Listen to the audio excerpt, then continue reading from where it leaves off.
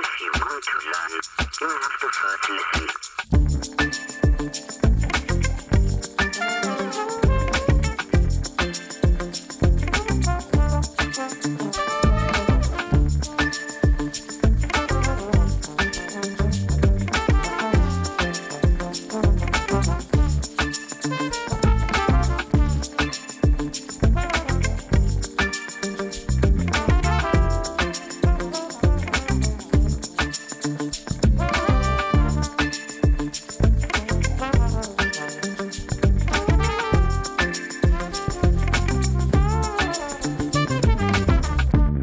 Welcome to episode 2 of Matt O'Donnell Wants to Know, a podcast to feed our curious minds. I'm Matt O'Donnell, and I want to know who you are. I want to know what you do. I want to know why U.S. currency doesn't get shredded when you put it in the wash, but if you rip it with your hands, it sure will. I want to know what matters to you and why. I've spent the past 15 years as a professional bass player. That means I've covered a lot of miles and talked with a lot of people. I've found that the person deeply interested in a topic is often more interesting than the topic itself, and the bigger picture is found in the details. What a fantastic excuse to share conversations with people I think are great. My guests today will be Davy and Demi Chacon of Now and Then, which is a 12-seat elevated coffee and tea experience that's located inside Bar Continental in downtown Nashville, Tennessee. Before I say a little bit more about that, I just want to say a very simple thank you for all the positive response to episode 1 of the podcast. I couldn't have imagined that would have gone better. So many of you listened to it, and that is really striking to me. I could go on forever about my thankfulness, but seriously, I just want you to know that you're appreciated. If you know me at all, you know that one of the tentpole passions of my life is coffee. There are few things that take up more space in my life, more time in my life, and just feel better to me than any kind of cup of coffee. That really goes back as far as being able to remember my mom putting like a couple of teaspoons of coffee in milk for me at night as sort of like a dessert kind of thing because my parents would be having coffee. Then I can fast forward to thinking about the first gigs I ever played, which were in the corner of a coffee bar where I was playing solo bass in exchange for a few bucks of tip money and free coffee. When I was in college, my friends would have thought there was something wrong with me, like a serious illness or crisis in my life, if I weren't carrying a cup of coffee. It became around then like a really distinctive feature of knowing me. When I moved to Nashville, that was right around the time that the specialty coffee bar was becoming a real thing. That is the kind of place that the average person might think of as being somewhere where you're going to get latte art on the top of your cappuccino. It's so much more than that, though. Those are the kind of places that are paying a lot of attention to where the coffee comes from, whether it be anything from what country to what region of the country, or having a relationship with a specific farmer. A lot of times those places are roasting their own coffee, and you're going to hear a lot of talk about what the tasting notes are like for, whatever that's worth to you. For about the past 6 or 7 years, though, I've been really into trying to replicate that experience at home. I own so much coffee equipment now, so much hand pour coffee equipment, and not only am I trying to just recreate the coffee experience of a place like that in my own home, but there's something that is a very ritualistic thing about it. Doing manual coffee pouring feels great to me. It helps center me. It helps give me just good feelings, that dopamine rush that we're all looking for. In a lot of cases, I am definitely now my friend's excessive coffee friend. If you listen to episode 1 of this podcast with Dave Chacon, he mentions being on the road on a tour bus and having friends who could make great coffee, and he was, in fact, talking about me. With that level of focus on coffee in my everyday life, you can only imagine how exciting it was for me to hear that Sean Brock, a chef here in Nashville, announced that he was going to be partnering with a couple who were going to do an elevated coffee experience inside one of his restaurants. That turned out to be Davy and Demi, who you'll hear me talk to in just a second here. I was there on the opening day of their shop. I walked in and could not contain my excitement and wanted to talk about the things I knew. My experience with coffee at this level kind of definitely goes through phases. I will be desperately into it, and then I never get away from it, but I feel like it's just a normal part of my day, that there's nothing special about it. And when I met them, I really felt like the next level for me was there. I felt like I was experiencing it again almost for the first time.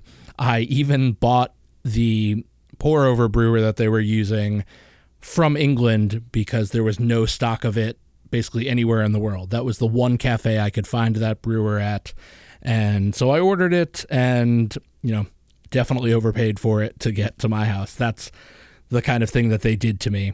Along the way, I found that Davy and Demi are just great human beings, and I've gotten to know them pretty well, and they're just definitely my kind of people. And so when I was thinking about who was going to be on this podcast, the kind of guest that I wanted to have, it was a no-brainer that they were going to be on that list. In the chat we had, you're going to get to hear about not only what Now and Then is, how it operates, what their vision for it is, but how they built it, how they got into working in specialty coffee themselves and then had this idea and grew it into what it is now. This is definitely a very special, exciting, and thought-provoking conversation about coffee and life. So without further ado, I take you to that chat now with Davy Ball and Demi Chacon of Now and Then.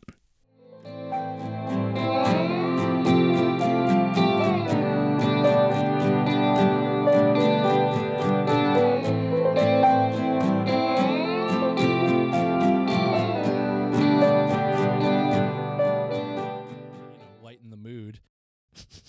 This mood is light enough already. Yeah.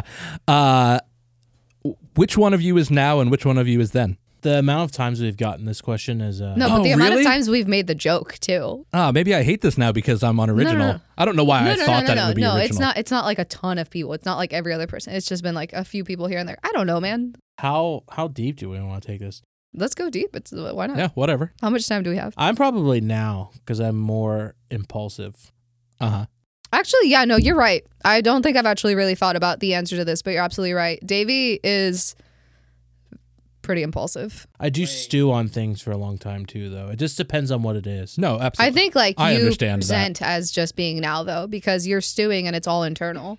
Yeah, that makes sense. Yeah, because what happens is like coffee menu buying, for example, like I stewed on which roasters I was interested in, and then when I made my mind up, I just kind of pulled the trigger and like really quickly moved. I have anxiety, so maybe I'm then like I worry a lot about things that aren't real. I guess that is how listen, I'm married to someone with that exact same problem. And so Don't bring Amanda into this. She's beautiful and amazing. I agree.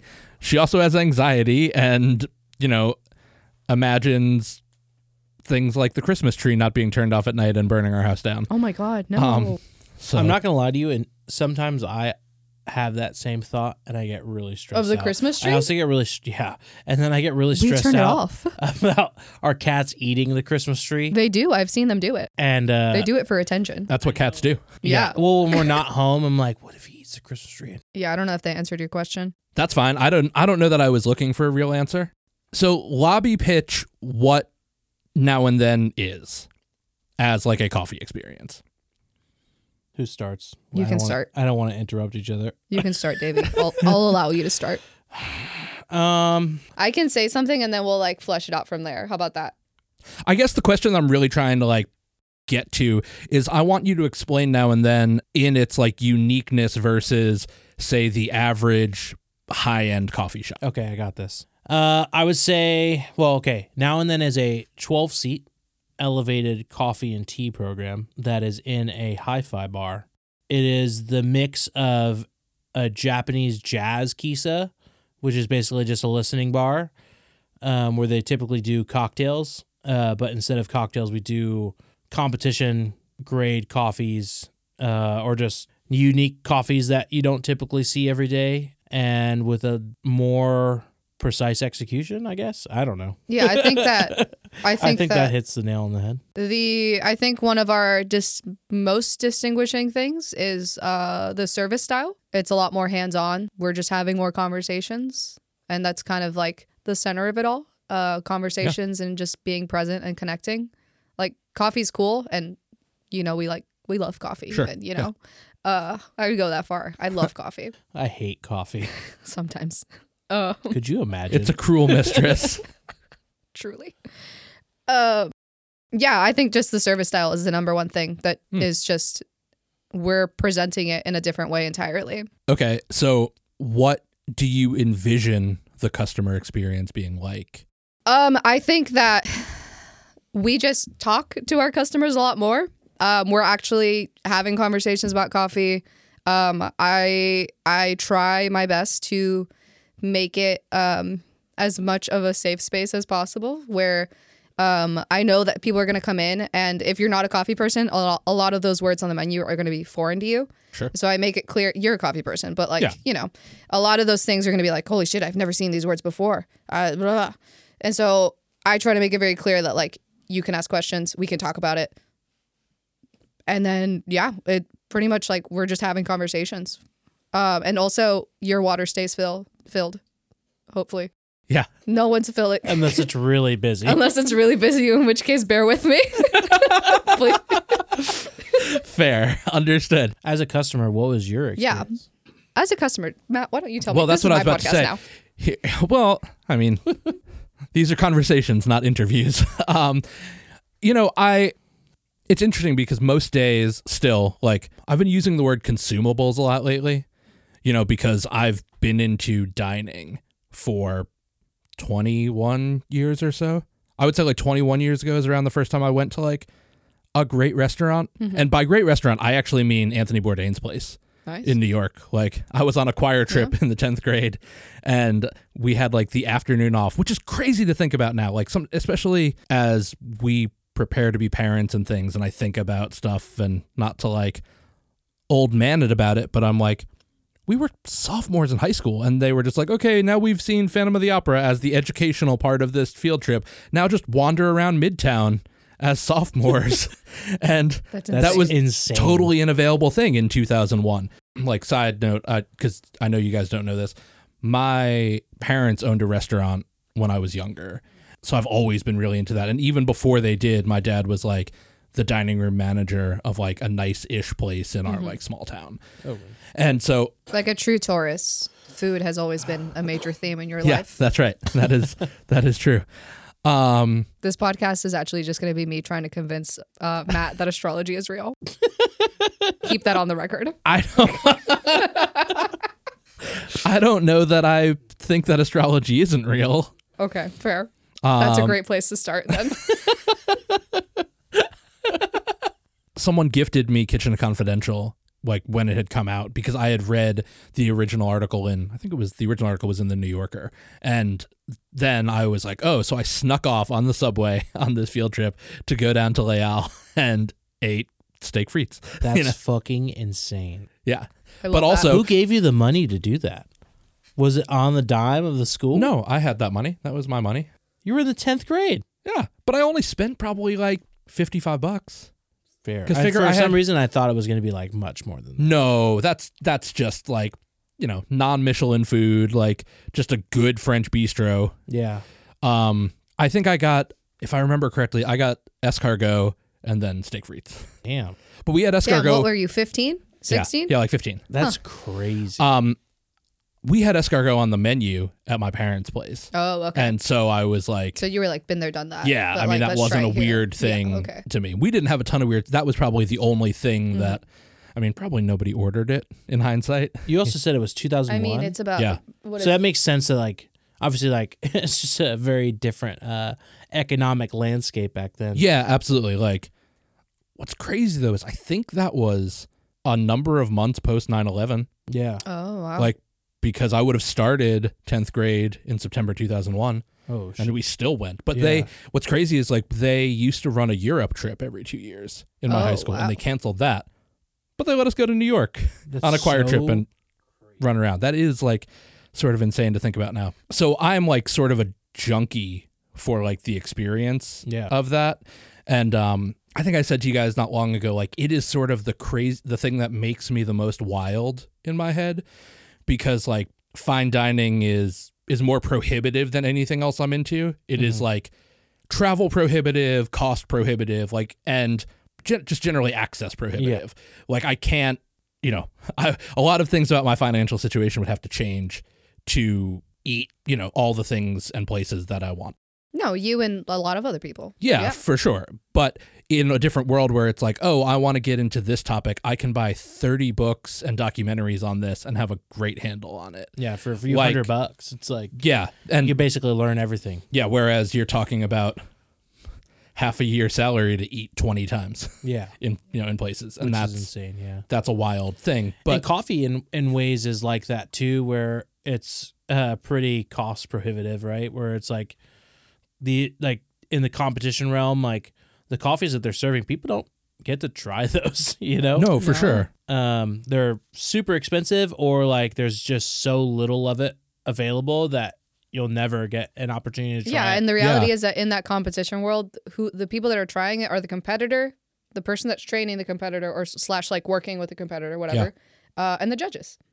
And that's pretty much it. That sounds about right. Mostly, because they used to do a thing before the pandemic where in Brewers Cup, at least, you could, you had like an audience portion. So you had to bring, they used to have a rule where you had to bring at least 5 pounds of your competition coffee. And that rule was set in place so it kind of like, it was so that you couldn't buy just like a fuck you expensive coffee.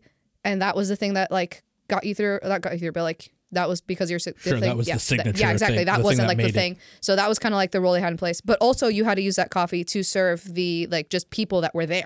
Yeah, right. And that used to be a thing too. And then that's when people were able to Did like you say try 25 pounds? 5, I think. I could be wrong. I think maybe it was 15. I genuinely don't remember, but I remember traveling with. You could still get a fuck you expensive coffee. No, I know. No, I Sure. mean it's sure. Like depending on who you're talking to, for sure, and like what their company has access to, 100%, and they did still. Yeah. Like, but back then, what I'm trying to say is that there used to be a like. I think it was called like audience service or something like that. Open service? No, not open service. Yeah, well, there was That's something the like actual, that. like presentation to the judges for brewers. Yeah, I can remember the SCA events here, and where it would be like every competitor had to spend like an hour on bar. Yeah, exactly. And that deal. And I'm just trying to think, like, if you had to spend an hour on bar, how much could you go through and still have enough to compete? Yeah, like, exactly. And not be short. Yeah. The season I competed in was the last season where that rule was in place. I really don't remember too much, but I think I traveled with 15 pounds of coffee. The roaster I worked with, though, was very generous and gave me a lot of coffee. So I think that maybe I also didn't travel with just the minimum. I think I probably had like a ton more. So I was saying, you were asking me what I think about like the customer experience. And we sidetracked so hard. There's going to be a lot of tangents in this. It's just who we are as people. Yeah, that's fine. I mean, me too. Like, That's why we get along. I said this to you guys not long ago that like, I think that one of the interesting things about Now and Then overall is that every coffee shop for the most part has skewed towards like white, like butcher block wood, like countertops and all this stuff. And everything about Now and Then is dark. You're right in that there isn't too much that is different from like being served if you're like sitting at the bar in a good coffee shop. You're still going to get like, for ordering a pour over, like let's just use pour over because between the cold coffee and the filter shot deal, like those are just not things that you're getting elsewhere. So that's a whole different. But like for a pour over, you're still being presented with a carafe of coffee, a thing to actually drink it out of, and and that experience. But one, like you guys serve the carafe with a spoon. and like be sure to tell people like to stir this some. And whereas some other place would be, if they are doing that, the best you're going to get out of them is, oh, swirl it with your hand. But yeah, I mean, it is just a matter of all the things that are thoughtful. And I guess I could say a number of things, but I also, for the most part, know better, a little bit. That Know like better in what way? all the coffees at the top of this menu are Tim Wendelboe coffees. And so this is serious. Like, how many places in America are you going to drink a Tim Wendelboe coffee? And that list isn't very big at all. Yeah. If you can even figure that out. Yeah. In a real way. And so like I'm a little biased in terms of knowing that, like, I mean, as I do and am not proud of, I'm trying to like mature out of this. Like, I walked in and went hard. I was like, oh, what's going on here? And all this stuff. And it became like day one. You like, think that wasn't on purpose? on your part or my part? Listen, Maybe both, I can't speak for you, but No, but that's what I mean is like sometimes I try and control what is on my mind into not coming out of my voice. I wish I could do that. Yeah. can't relate. Well, no, I said try. I didn't say I was succeeding. So like, don't be asking for advice of that out of me. Yeah, I'm just trying to think of like sitting at the bar and other people being there and watching them like freak out. Like what, like, I guess it's more of the real question is, I suppose, what are the things that do you think make people freak out? I think it's probably just exposure to that level of coffee. It's like, I mean, to be honest, like, I don't think, like, obviously there's no question that Tim Wendelboe is an amazing roaster. Mm-hmm. His sourcing practices are amazing, but those coffees aren't like inaccessible, right? I mean, they're prohibitive in the sense that it's like you have to order it from a different country and it has to get imported and that kind of thing, and like, it takes some more time, and it's just a little bit more, there's a few more steps to getting it, but Which like, for a lot of people, that's a barrier. Like if it's difficult to do, they won't do it. Yeah, for sure. and I mean, that's also the barrier at shops that are multi-roasters bringing in some coffees that they're not really, like, that barrier is kind of a big wall for some people, like, if it just depends on how your program's laid out, in the sense that like if you're having to order coffee every 2 weeks or whatever it is, like if you're having to order from another country, you have to time it right so you don't run out of coffee, and so it just adds a lot of like headache as a, like, if you're a cafe manager and you're the one doing the ordering, it's like that's why you don't see coffees like that very often. And I think because of our time in the specialty coffee industry, like, we kind of know the styles of coffees that typically are I don't want to call them show ponies, but the things that like really like wow people. And it's cool because it serves two different purposes, right? Where we can get the people who, like you, who are super into coffee and recognize the name Tim Wendelboe and like be stoked, but also like people who don't know anything about coffee coming in and asking for recommendations. We give them a Wendelboe coffee and they get their mind blown because they've never had coffee like that. So yeah, like a decent amount of people that are coming into now and then just aren't even aware that coffee can be something elevated at all. I don't know what they're drinking, but like on a day to day, I don't know what they're drinking. But for a lot of people, they're like, oh my God, I didn't know coffee could taste like fruit.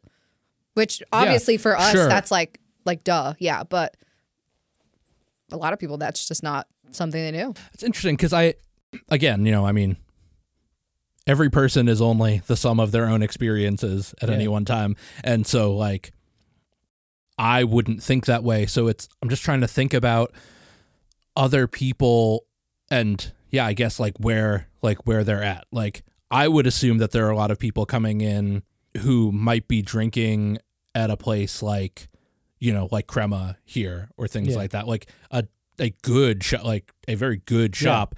And then that you guys are like coming in to see you guys is like jumping up to like a much higher, like, transcendent place. Yeah, it's just because of the level of execution that we're able to put in place with like our service style. That's what again, it's just like the thing that differentiates us from other cafes is just that because of the limited seats there's only obviously a limited amount of people we have to serve at any given time.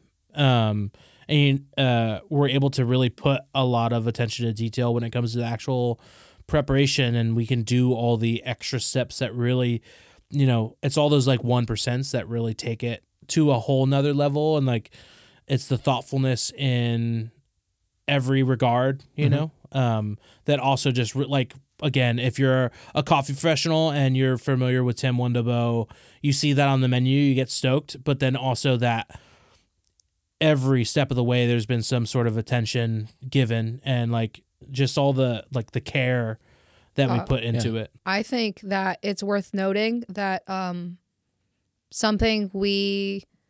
one of our values is just being present.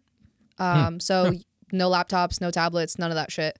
I think that a lot of people are drinking coffee and they've never thought about it. Sure. They're drinking coffee and doing something else. Well, exactly. They're drinking coffee and it's just like in their cup holder on the way to work, or they're at work, or like whatever, like this, for a lot of people, this may very well be the first time that they've drank coffee and that's it. Sure. Yeah. I think that there's some validity there. Yeah, I think so. I think too, like, the presentation is huge, right? Where like most coffee shops, they're not making you really question what you're getting. Like the menu's pretty, like they try to basically offer everything, right? Where it's like you have every typical cafe offering, like a latte or a cappuccino, whatever. All the amounts of milk. You can get, there's like honey or simple syrup, and then, there's nothing wrong with that. But because you have every option in front of you, you land on something that is like pretty standard at most cafes. So like, let's say an iced latte with some simple syrup.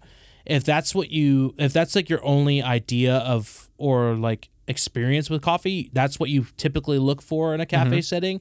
And I think what's been interesting is that because we don't have those kind of options, it kind of forces people to think a little bit more about like what they're actually ordering, because they like obviously on the menu has all the tasting notes, and they might not really understand that because that part of the conversation gets kind of lost in a typical cafe setting for the most part. And because we only have the one milk drink available and it's a smaller size, so it's a little bit more coffee forward. Like if they come in, they get that and it's close to what they get at a normal cafe, just without sugar, and it's just higher quality coffee, higher quality milk. That typically blows their mind, and that might be the gateway for them to come in and feel like there's like that, I mean, we're building that level of trust with each other, they might become interested in trying something else. And like 90% of our menu is black coffee. So it's like, what a wild concept. Well, that's what's funny. I had two. I mean, it is. Whose idea was that? Fuck.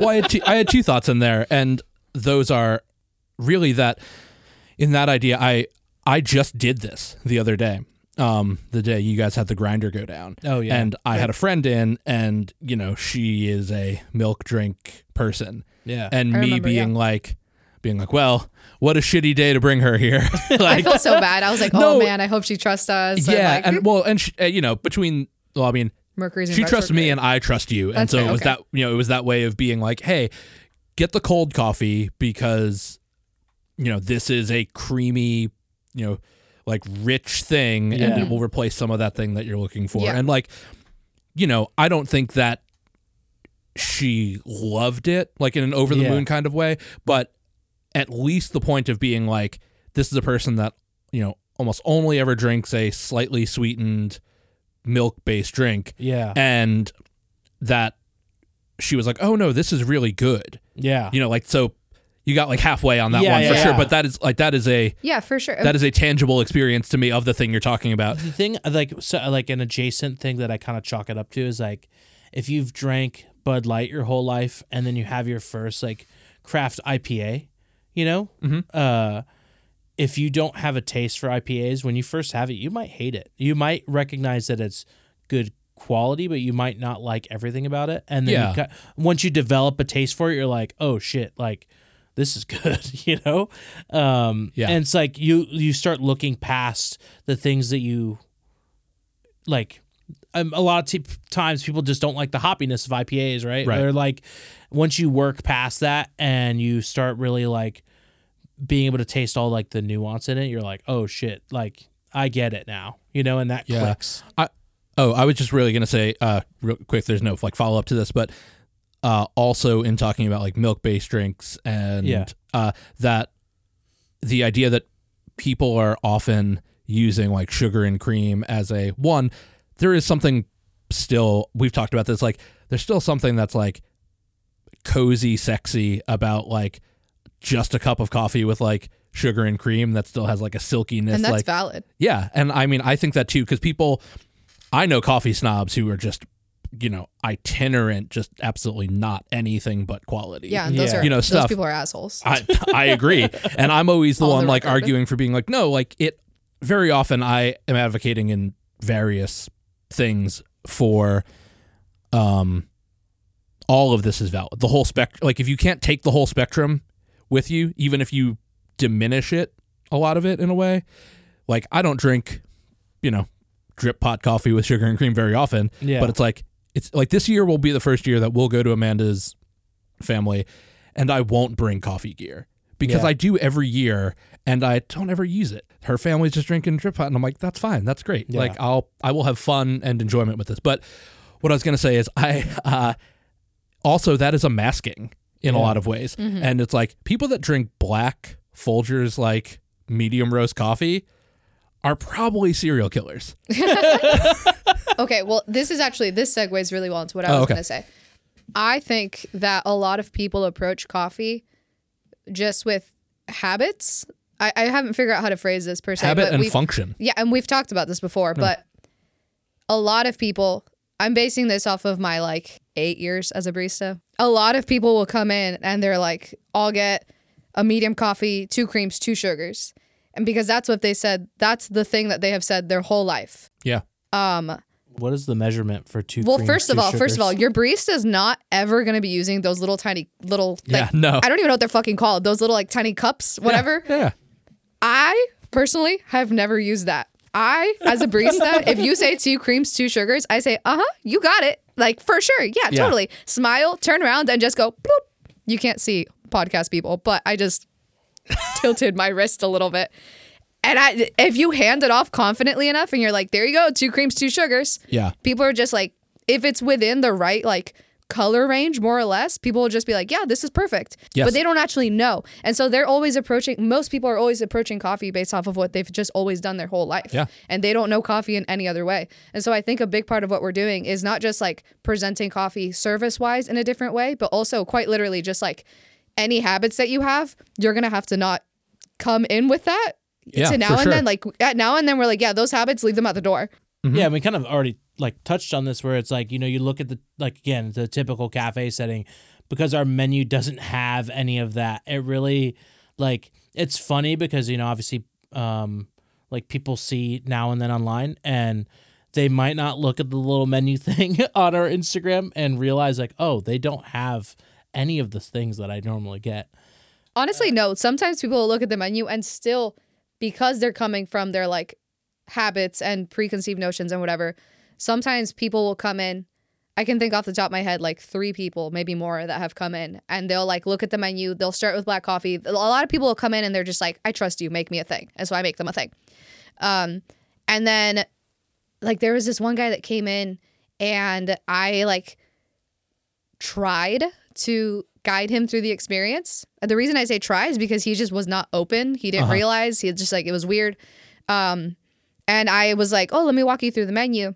And he was like, oh, it's fine. I'll just take a vanilla latte.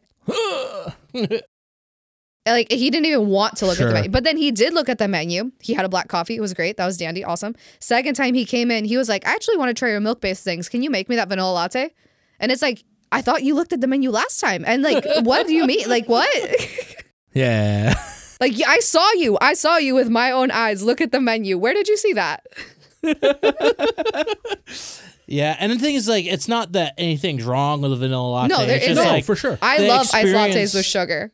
Like, just for the record. Oh, yeah. And it's funny that you said about like the habits of like 2 sugars, 2 creams. And I was thinking about like, you know, especially as someone who's from the Northeast, I still fuck with a giant ass Dunkin' Donuts iced coffee. But It's like, vile. that's pretty foul. But well, but that is like a thing of being like, okay, I know because that is an automatic dispensing sugar and cream scenario. Oh, and yeah. so like, I got definitely know. sidetrack to this. When Dunkin' Donuts first got oat milk, Oh my god, I remember this. oh no. That's just I was like very curious. how we did this.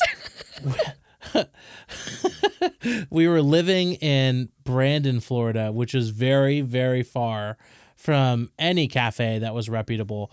And I Yeah. was like, oh, Dunkin' Donuts has oat milk. I could really go for a latte right now. Well, we just wanted to try it. and I wanted to try it. because we were both Yeah. vegan at the time. And so we went to Dunkin' Donuts, and I asked for whatever their medium was.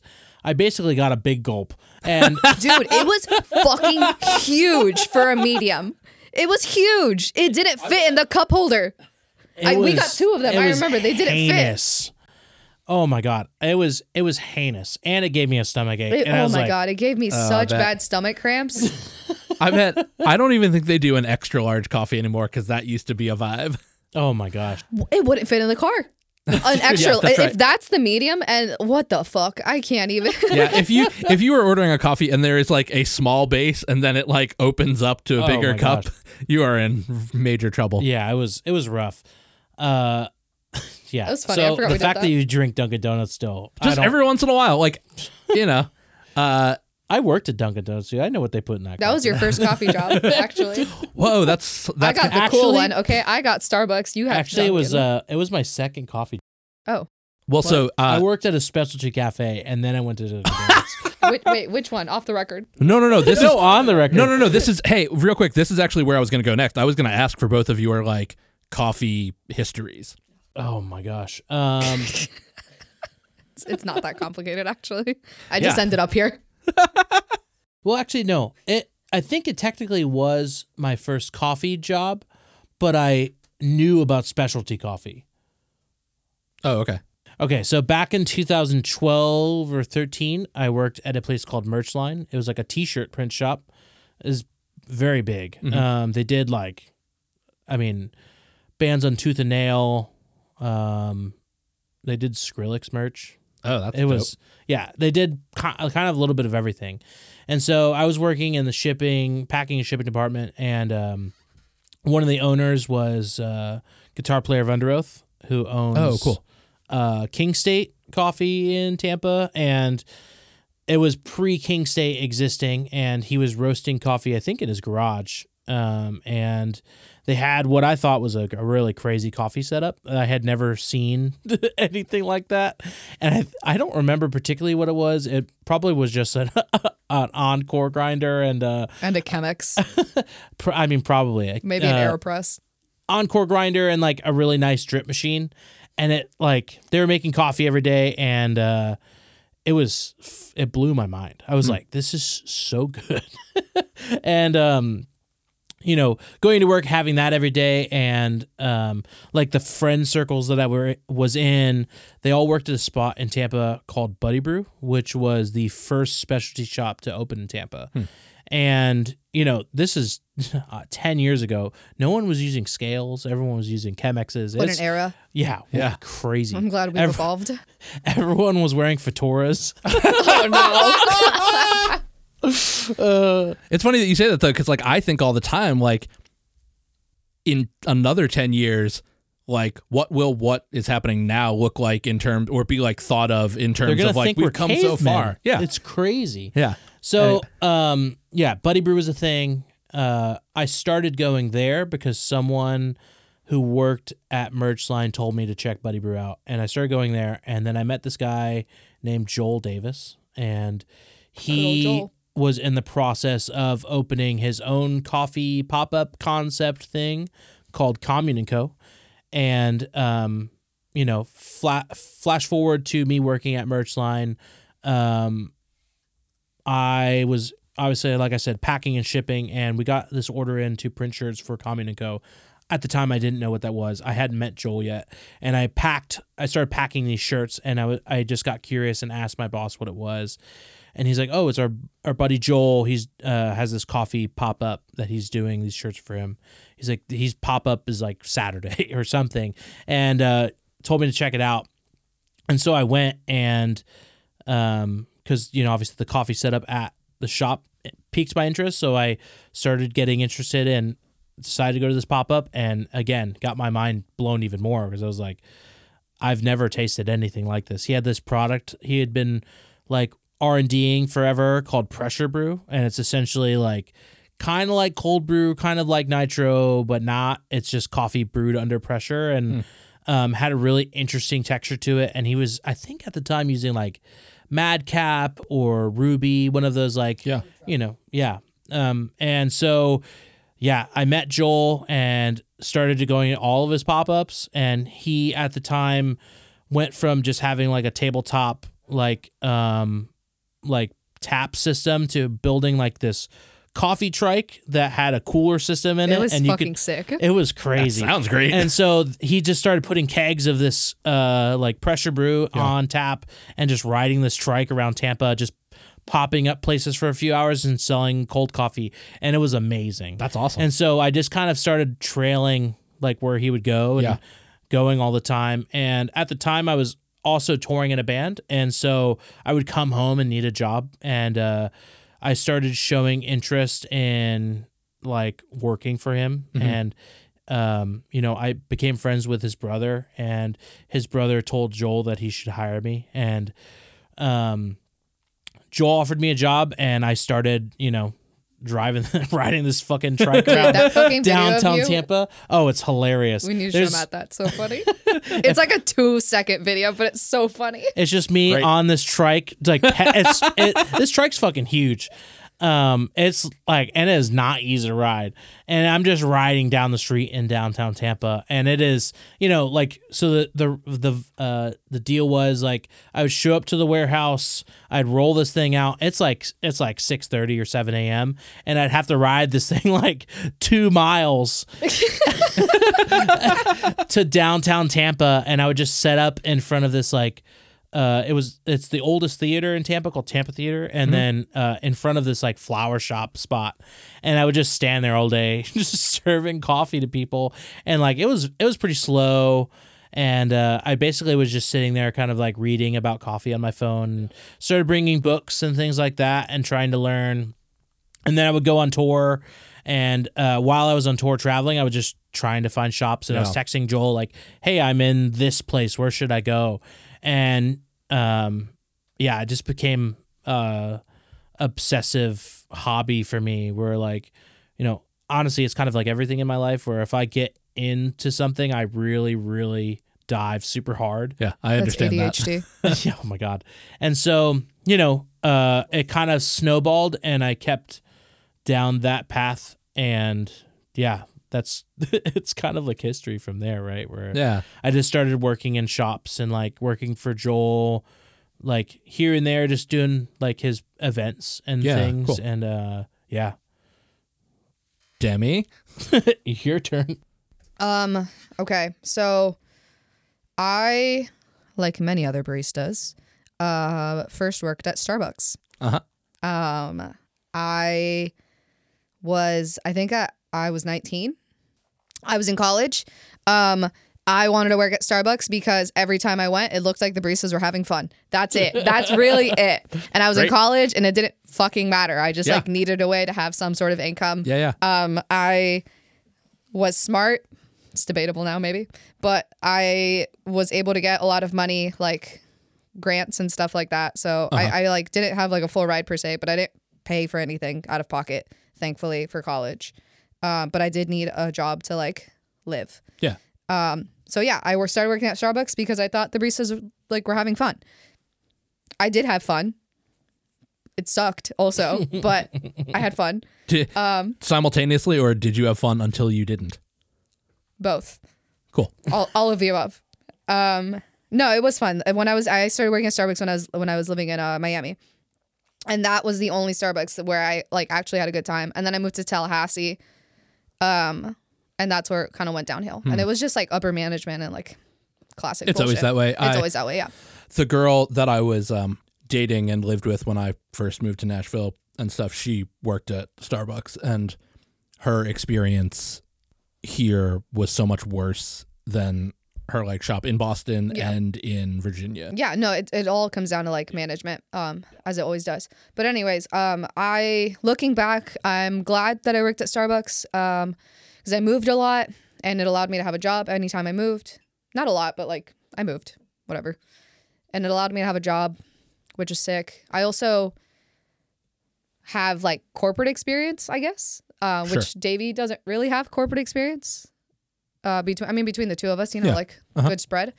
While I was in Tallahassee, I was the supervisor at the third busiest Starbucks in the state of Florida. While I was working there, I started going to a little like local specialty shop.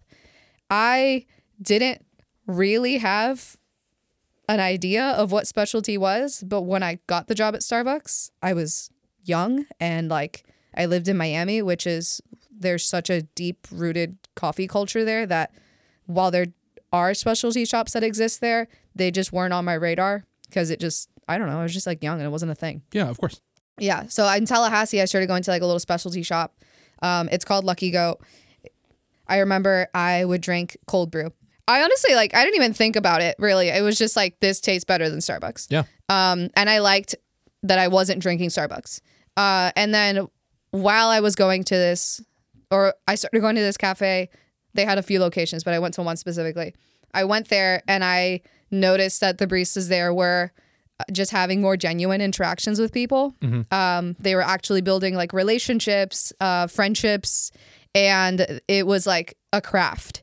And which is crazy because I know from having, in my poor years in Nashville of going to Starbucks a lot, like having friends who were baristas, that like that's part of the mission is to like learn people's drinks, that when you see a regular, you like know to make their drink and shit like that. And so it's like, it's funny that you're going from that kind of like fake interaction. Yeah. I mean, I worked at a very, very busy Starbucks. So thousands. I think we were doing like 10K days, if not more. I honestly don't really remember, but it was something fucking ridiculous. But yeah, I went to I went to Lucky Goat and I noticed that the baristas there were just having like more real interactions with people. I started recognizing like the craftsmanship of coffee, and I remember thinking latte art was really cool because I was also like 20. Yeah, of course. Yeah. And so I started teaching myself how to do latte art at Starbucks, which was difficult because the equipment. But I taught myself by just watching videos on Instagram of just baristas doing latte art. And so I would just pay attention to how they were pouring and like whatever went from there. I've seen pictures. It's very impressive what she did at Starbucks. I mean, like given the equipment, sure. Yeah. Looking back, is like a little 3-stack. Yeah, I did like, I think I did like a swan. It was fugly as hell, but it was no, you did the ugly duckling. You didn't do a swan at all. I did the ugly duckling. Anyways, I remember getting not necessarily in trouble, but like a slap on the wrist because I was doing latte art, for those of you that don't know. I've never heard that. That's incredible. I've said that a lot. What do you mean? Lart. I was doing lart, and I've always been really fast, so I was always on bar. And so I remember doing lart on bar, and I got maybe like a slap on the wrist or something because they were like, "You're slowing us down. You're affecting our drive-through times." Bullshit.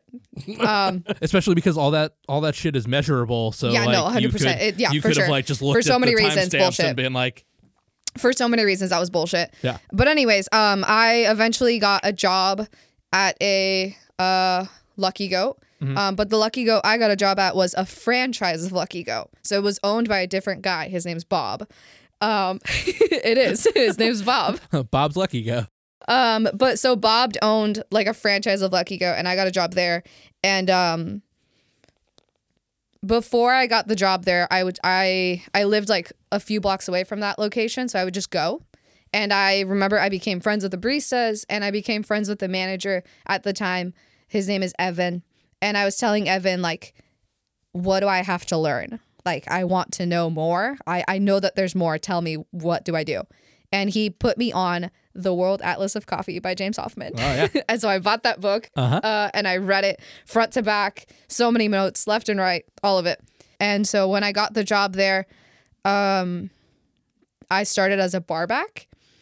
What does a barback at a take coffee shop orders do? and pull the tap for cold brew and gotcha. drip coffee, and that's it. Essentially, I just like couldn't touch your espresso machine. Oh, cool. Yeah. Yeah. As a barback, I just couldn't touch the espresso machine. There's a lot of dishes, a lot of just like cold brew and drip and taking orders. I was like trained, whatever. I did really well. Essentially, the guy that trained me, his name's Ben. I knew everything already. So he had a hard time training me. And so he started doing little tests for me. And he would do like triangulations. So he would present me with 3 different cups of coffee, and one of them was different. And that was a lot of fun for me. I was really good at it, and it was just a lot of fun. I just dove really hard into specialty coffee. I think I became the lead barista, I don't know, man, like within 6 months, maybe less, maybe more, something like that. Definitely within a year. And then about 6 months after starting at that specialty shop, I got pretty good at latte art pretty quickly. And then I stopped caring about it. But I remember that some of my friends went to a throwdown in Gainesville, which is like 4 hours away from Tallahassee. And they didn't invite me. And I remember being pissed off because I was like, what the fuck? Like, you know that I want to do a throwdown. Nothing happens in Tallahassee. Why didn't y'all invite me? The next competition that happens, I'll be there. And then very mysteriously, a poster for something called the Barista League appeared on the bulletin board at the cafe I worked at. And I'm a person of my word. So I said, looks like a competition. I'm doing it. And so I signed up. I signed up with my coworker / friend. Her name is Michael, because you need a partner to compete in this. I didn't realize that I had accidentally signed us up for a national competition. I didn't realize until after they started announcing who else was competing. So I had to Google like people, and I started realizing like, oh fuck, these are big dick people. Like, what the fuck did I do? I haven't even been in specialty coffee for a year. That's insane. I just got here. You fucked around and we're about to find out. Yeah, no, and find out I did. We trained our asses off, because I'll be fucking damned if I'm gonna be a fool. Like, I wasn't gonna be made a fool. I was not. So I trained my fucking ass off. I was just religiously studying the SCA wheel, tasting things left and right, like everything I could. And then we drove 8 hours to Greenville, South Carolina for the competition. And the whole drive up, we were just joking about how like, oh, we're going to make fools of ourselves. Like, this is going to be so embarrassing, but there's an open bar. So let's just make friends. Yeah. I had just turned 21 too. And so I was like, yeah, let's just make some friends. Fuck it. Long story short, got very drunk, but also won. Oh. Yeah. Cool. Yeah. We also won. And then we ended up taking second place nationally, because it was 3 competitions across the country. Oh, cool. So yeah, I took second place is. Also that was like, Oh, yeah. I don't think I had even competed in a throwdown prior to that. Anyways, after that, came home to Tallahassee, and Evan, who was no longer working there, but Evan was just like, oh, that's really cool that y'all did that. Does that qualify you for like the US Barista Championship?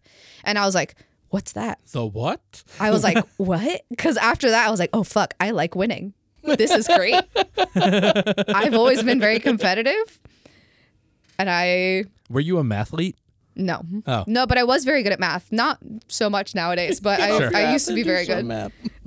Mathlete, can you imagine? Honestly, that would track for me. Yeah, that's why I asked, because I was like, I didn't know that the answer was right. No, but, I like, went to a very underfunded high school. Fair. So I think, okay, anyways, we can talk about my childhood on another podcast. Anyways, I didn't know what that was, so I Googled it.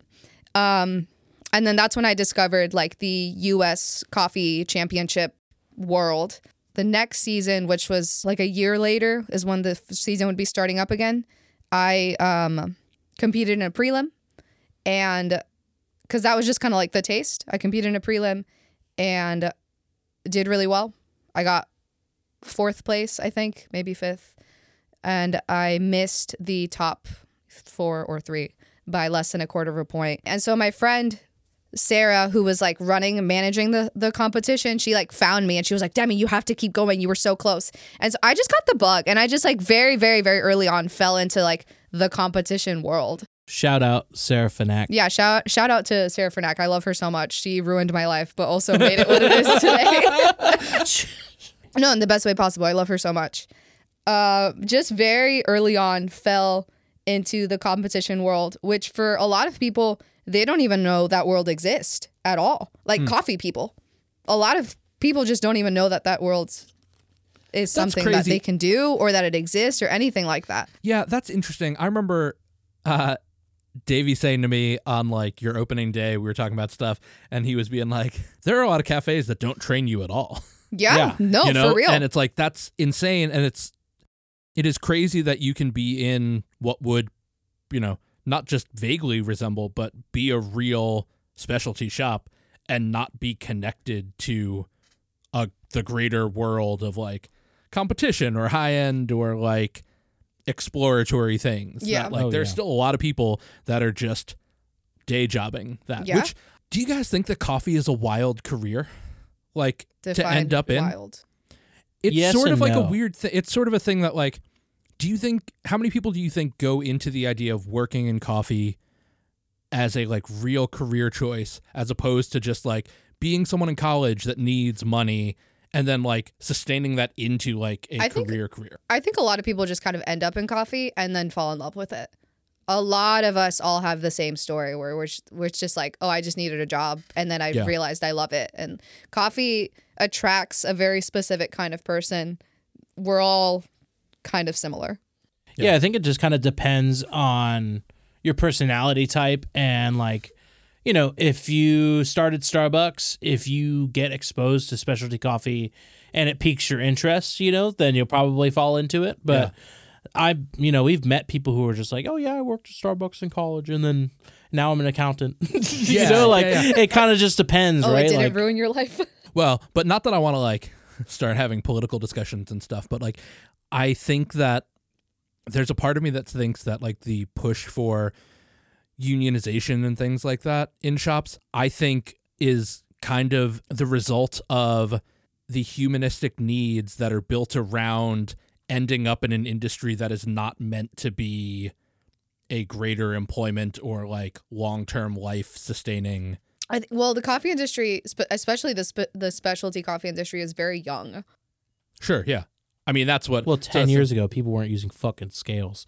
Yeah, that's what we were saying before, is like the mindset about it is that it has matured so much, but also that, again, like I said before, in 10 years, we will look at this time and be like, man, we didn't know so much shit about, oh my God, it's crazy. Yeah, and I think, like, in most people's view, coffee, whether it's specialty or not, people don't see it as a life, like a long-term career, especially like boomers, like they think coffee shop is like, oh, that's a kid's job. And, it just goes back to like the thought that we were just listening to something where people were talking about being too good, like coffee. Oh, that's what it was. New coffee shop owners. We have this book called How to Run a Coffee Shop, or is it one of the Scott Rao ones? Yeah, it's on the site. Yeah. We were talking about that, and we were literally just talking about this in our kitchen before we came here. Of like, there's people who want to start a coffee shop but have never worked in service, and one of my favorite things is in that beginning of that book, it says like one of the first pieces of advice he gives people who want to start a shop is to go work as a barista. And most people are like, no. It's like, sure, why would you? Like, he said, or he poses the question of like, he asked them to go work a coffee shop job and they have no desire to work in service at all. And it's like, then why are you opening a coffee shop? Yeah. And also another thing too about like owning a business too is like going back to watching my dad like run the restaurant we owned, is like sometimes he would have to be the cook. Yeah. And was not equipped. Like, I mean, we weren't crazy, but it was like a nice Italian American place in Scranton, and like but sometimes the cook wouldn't be there, for sickness or whatever. And it's like, my dad was the only person that could do that. Or like, if you're the owner and you have to be a server because sometimes you just need to jump in. Yeah. Like any owner of a business that is not willing to jump in. A lot of coffee shop owners are not willing to jump in. Yeah, which is crazy, right? Like, but yeah, that's insane. That idea that's just like you should be equipped and willing not even willing, just like rising to the need. It's about necessity, and that kind of thing. And well, it's also like if you're the owner, ideally you are the one who created the systems in place for your business to run, so you should know how to work every position. Yeah. Whether that's like being the dishwasher, being the server, being the barista, being the cook, whatever that position is, like ideally, you don't have to be like the best at it. You just have to have an understanding of what. Well, I think that if you're going to ask someone to do something, you should be willing to do it yourself. Yeah. And that's something that I've always thought. Jumping ahead like a little bit, like what were the pop-up now and then experiences like? Okay, wait, this is actually also relevant. Okay, good. Because I kind of like trailed off with my history. Yeah, you're fine. Early competition season, I moved to Tampa. Mm-hmm. I left Tallahassee and I moved to Tampa because I knew that competing would cost me an arm and a leg. Uh-huh. I wanted to leave Tallahassee already as is, but like I was the assistant manager / lead barista at the shop at Paper Fox. Yeah. So that lucky got rebranded into Paper Fox. And I took leadership really seriously. And I knew that if I was competing, it would consume me and I wouldn't be able to be as present in that role. So that's a huge part of the reason why I left as well. And when I went to Tampa, I thought Tampa, large city, many cafes, there must be like a coffee community. I couldn't have been more wrong. And so I was competing and like going out and brushing shoulders with literally like the top coffee professionals of the world, right? I got training through Glitter Cat, which literally was like #1 coffee professionals of the world were giving me training. And so I was leaving town and just like doing this really cool shit and then coming home and like no one knew what I was doing. No one cared. And so contributed very heavily to burnout. Yeah. I also worked at cafes where like I remember asking for sponsorship at the first cafe I worked at, and I don't even think that they read the fucking thing that I wrote up for them. Like, I don't Probably even think not. that. And oh my God, I don't even think they read it. But yeah, super burnt It's not out. funny, but it also is kind of Yeah. fun. I mean, it's funny looking back, but like in the moment, I remember being really upset. Anyways, we're sitting on the couch. We're both super burnt out. We met through coffee, and we just like we have a lot of the same values and energy, and like that's why we're here together now. We were both very burnt out, and so we wanted to do something different. Yeah, so it was October of 2021. We were sitting on the couch, and I was just thinking to myself, I'm like, why don't we just start our own coffee thing? Like, what's stopping us really from just like shaking shit up and doing things in our own way and being our own boss? And like, we both have enough experience under our belt that we could like bring something to the table that was meaningful and not just a traditional cafe. Yeah. And, at the time we didn't know what that looked like. And, Sure. it would be my first thing back in the coffee industry, because at the time I was still working at the restaurant. And I knew after working in the restaurant, like I really loved working there. It was great. But also I knew that I couldn't see myself doing that long term. Because I like had ideas of like, why don't I just open my own restaurant? And then when I started, really exploring that, I was like, I don't think I want to do that. Yeah. Well, like actually, this isn't that relevant, but it's kind of funny because we did kind of go down that path a little bit where Davy got into fermentation, and then I was raised to have a pretty entrepreneurial spirit. And so we, at first, were going to start a fermentation business. And then Which was really fun. No, it was Yeah, super fun. I And bet. the branding was great. It was, I won't say what it was called because it's a great name and we don't have it like, Yeah. exactly. But anyways, we went so far as to be like, okay, well, let's open a restaurant. This was pandemic. So Yeah, like, and we were like, let's open a restaurant. And Then we realized how much it costs to open a restaurant, and we were just like, that's insane. We can't, like, that's too much. And then after all that, Also, we neither of finally us had ever worked in a restaurant. Yeah, I have not. Exactly. And so after all that is when we realized, oh, wait, we can start something with coffee. Hold on. Like, we both have a lot of experience in that thing. Why don't we just do that?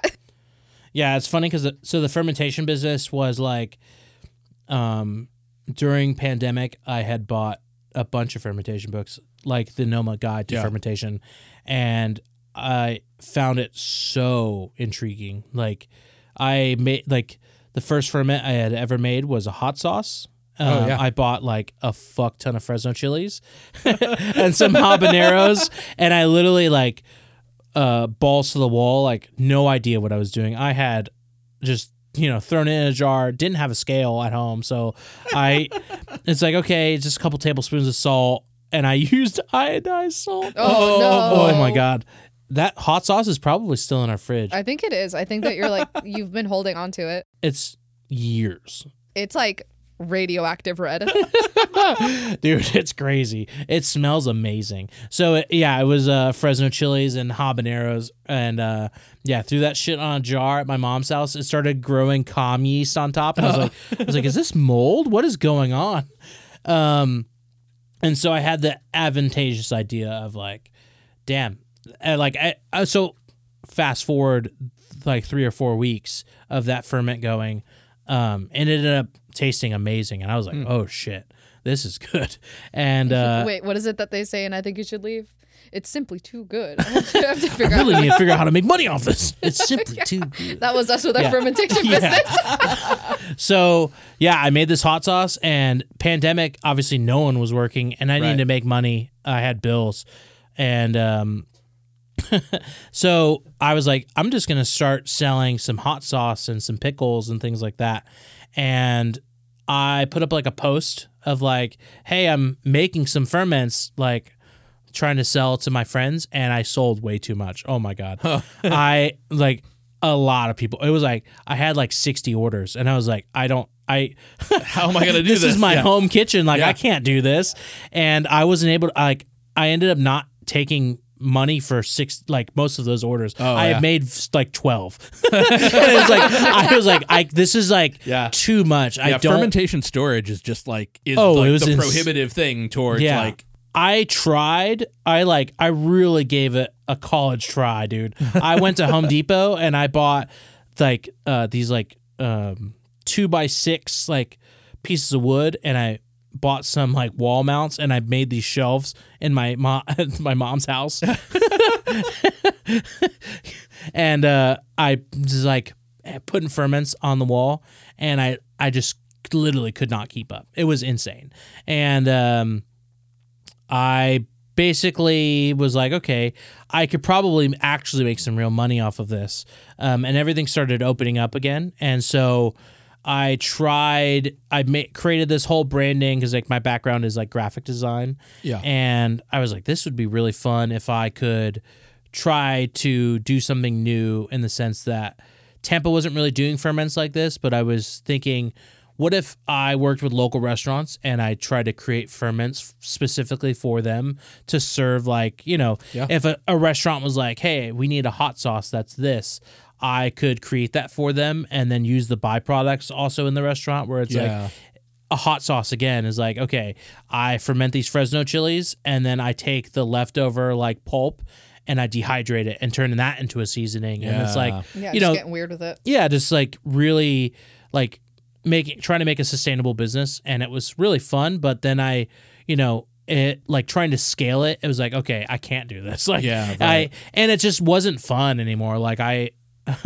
started making sauerkraut and things like that for some friends. And, I was like, if I have to make 50 gallons of sauerkraut, I'm going to want to die. I know. I've only ever really done like kimchi's and sauerkrauts in terms of ferments, and like that in and of itself is like enough to. It's a whole thing. Yeah. And it's like, I want to keep my interest in this alive. Like if I try to make money off of this, it's not going to be fun anymore. Well, we realized it was really expensive. So that kind of escalated into like the restaurant idea, whatever.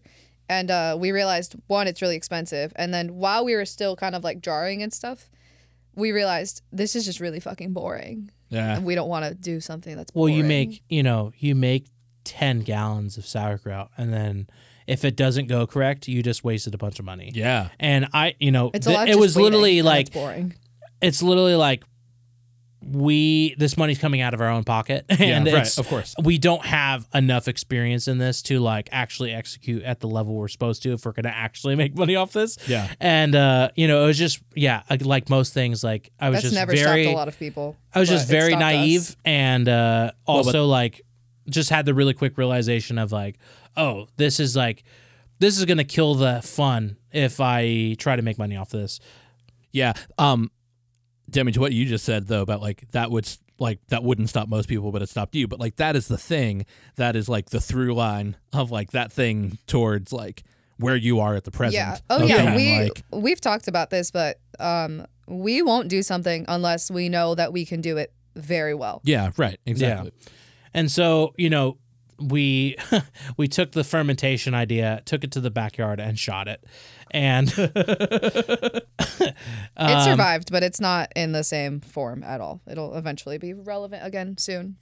it survived in the sense that I want to just do it for fun, for friends, and at my house, and not in large volumes. Yeah. Right. But anyways, so after that, it had been a couple years, and we were sitting on the couch and thought, like, why don't we just start our own coffee business? Like, we could probably do this in a way that people aren't doing it here, and we could probably actually make a meaningful contribution to the coffee community in the sense that, the things that we wanted in coffee didn't exist in Tampa.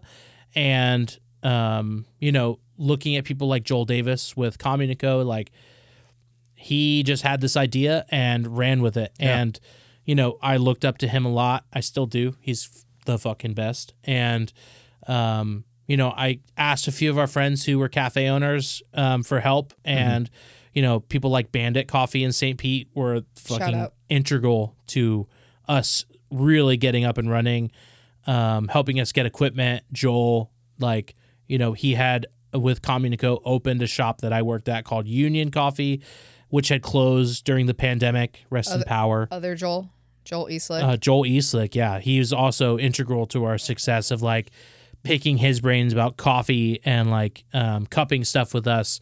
Yeah. We would get samples in and just invite him over, and we would just cup together and see what he him. thought. And, when Now and Then first started, it was not this elevated experience. It definitely was elevated, but it was let's bring in some coffees that aren't accessible to people. Let's bring a cup of excellence in, or something like that, and just put it on bar.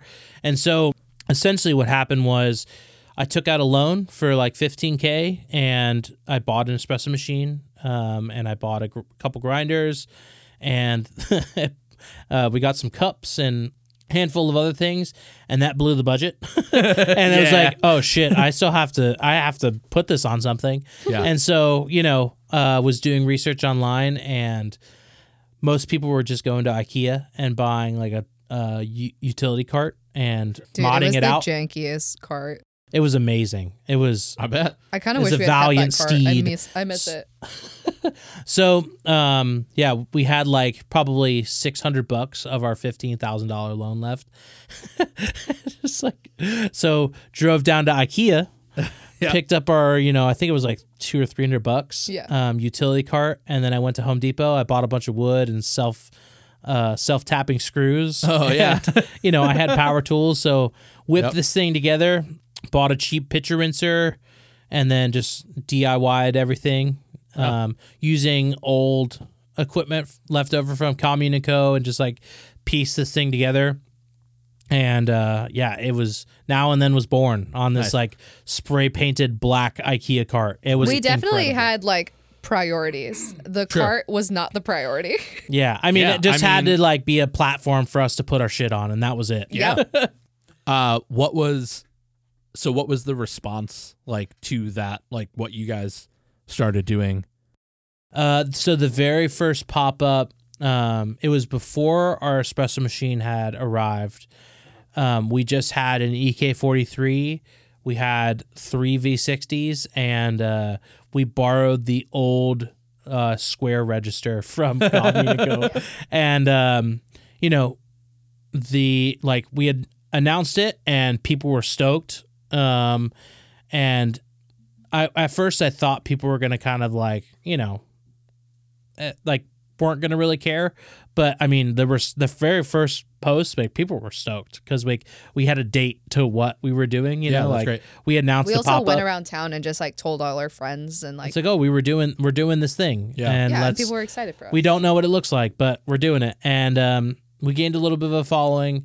Very first pop up, I don't remember. I think it was February 10th or 13th of 2022. February 12th. I remember because I looked up the birth chart. I knew it was somewhere around there. It was. I remember because I specifically wanted Now and Then to be an Aquarius. Oh my God. So we were like, we lived right down the street from a bottle shop called Jug and Bottle. Yep, a bottle Great. shop. Yep. They sold natural wine. There was a vegan restaurant in there called 3 Dash. Shout out.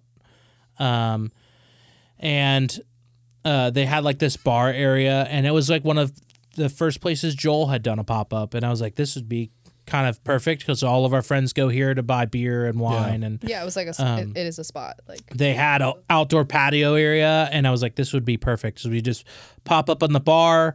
People can sit and have coffee, and it'll be chill. And parking was pretty cool, and you know, let's just see how it goes. Yeah. So we like previously was really close friends with Tanner over at Hex, and you know, they were the Still first are. coffee. Yeah, he's the homie. Ordered some coffee from him, and yeah, let her rip. Awesome. So it was just a pour over pop up. Yeah. Yeah. We had pour overs, and cold steep tea. cold steep tea. We had a couple tea options, and then I think we had cold brew too. Well, yeah, we had like your cold coffee recipe, whatever. But I don't remember. Did we even do cold coffee? Yeah. Well, whatever. It was pretty mostly sure. like a pour over pop up. Yeah. Before we quote unquote opened, a bunch of our friends were lined up. We had like 20 was people in crazy. line. It was That's awesome. insane. So we were starting at so much support just right off the bat. well, we opened the doors. No one was outside, and then within like 3 or 4 minutes, there was like a very large line. And for 4 hours, we got fucked. So because I competed in Brewers Cup, I'm capable of making multiple pour overs at the same time. Yeah, sure. And that I did for like 4 hours straight. All I did was make pour overs. It was That's crazy. incredible. It We was sold out. insane. It was sick. It's awesome. And I was like, oh shit, like this is something viable. Like we made an, like, you know, it wasn't a crazy amount of money. It was like $1,000, but like, Yeah. you know, to do one pop up, make $1,000, and you know, Just like, grow, you know? Yeah, for sure. We still worked full-time jobs. Now and then was just something that we did on the weekends once a month. And made some extra like Yeah, just some like a little bit of fuck you money and Well, Yes, at first like- we didn't pay ourselves. At first we just put everything right back Oh, into Now sure. and Then. Yeah, of course. And the then only after, money we took for ourselves is after a pop up, we would go buy ourselves dinner. Yeah, we would always go to this Indian restaurant called Curry Leaves. Shout awesome. out. Love Curry Leaves. But everything else, like the money all went into Now and Then. And then after like a handful of pop-ups, I looked at Davey and I was like, hey, we should start paying ourselves because we can. yeah, sure. Yeah, so that was the very first Now and Then pop up, was just a pour over bar. Yeah. And you know, initially we actually weren't gonna offer pour overs because it was just the two of us, and it's like if we got busy, like Espresso and batch brews, baby. Like, yeah. So we didn't even have batch brew. It was only espresso, and so yeah, that was the first Now and Then pop up, and then the next one we got offered to just pop up at this like food fest, and Oh my God, yeah. so we just had cold brew and cold coffee, and we were just set up outside, and it was fine. You know, it wasn't the best thing in the world. And I told Demi, I was like, I never will pop up outside again. It's just not going to happen because I'm not going to buy these like expensive coffees and serve them in a mediocre way. Like, Well, it was just like an opportunity and we didn't really know what we were doing. So Yeah. we took the opportunity and pretty immediately we realized this fucking sucks. We don't want to do this. No, and I mean, I understand that. Like, I am the kind of like person who I wish I could like jump into things like that without like laying out the plan so distinctly. Like that is what you did is the way to go. You did the thing that is more supposed to be like, oh, let's do this, and then if it's fucked up, let's not do that again. Yeah. You know, instead of being like, like anticipating problems, like that for most people isn't going to create growth and realization. No, I remember being like under this fucking like tent sweating so much because it's so hot and because it's Florida. And just like Davy and I looking at each other, we're mid-fest and we're just like, we're never doing this again.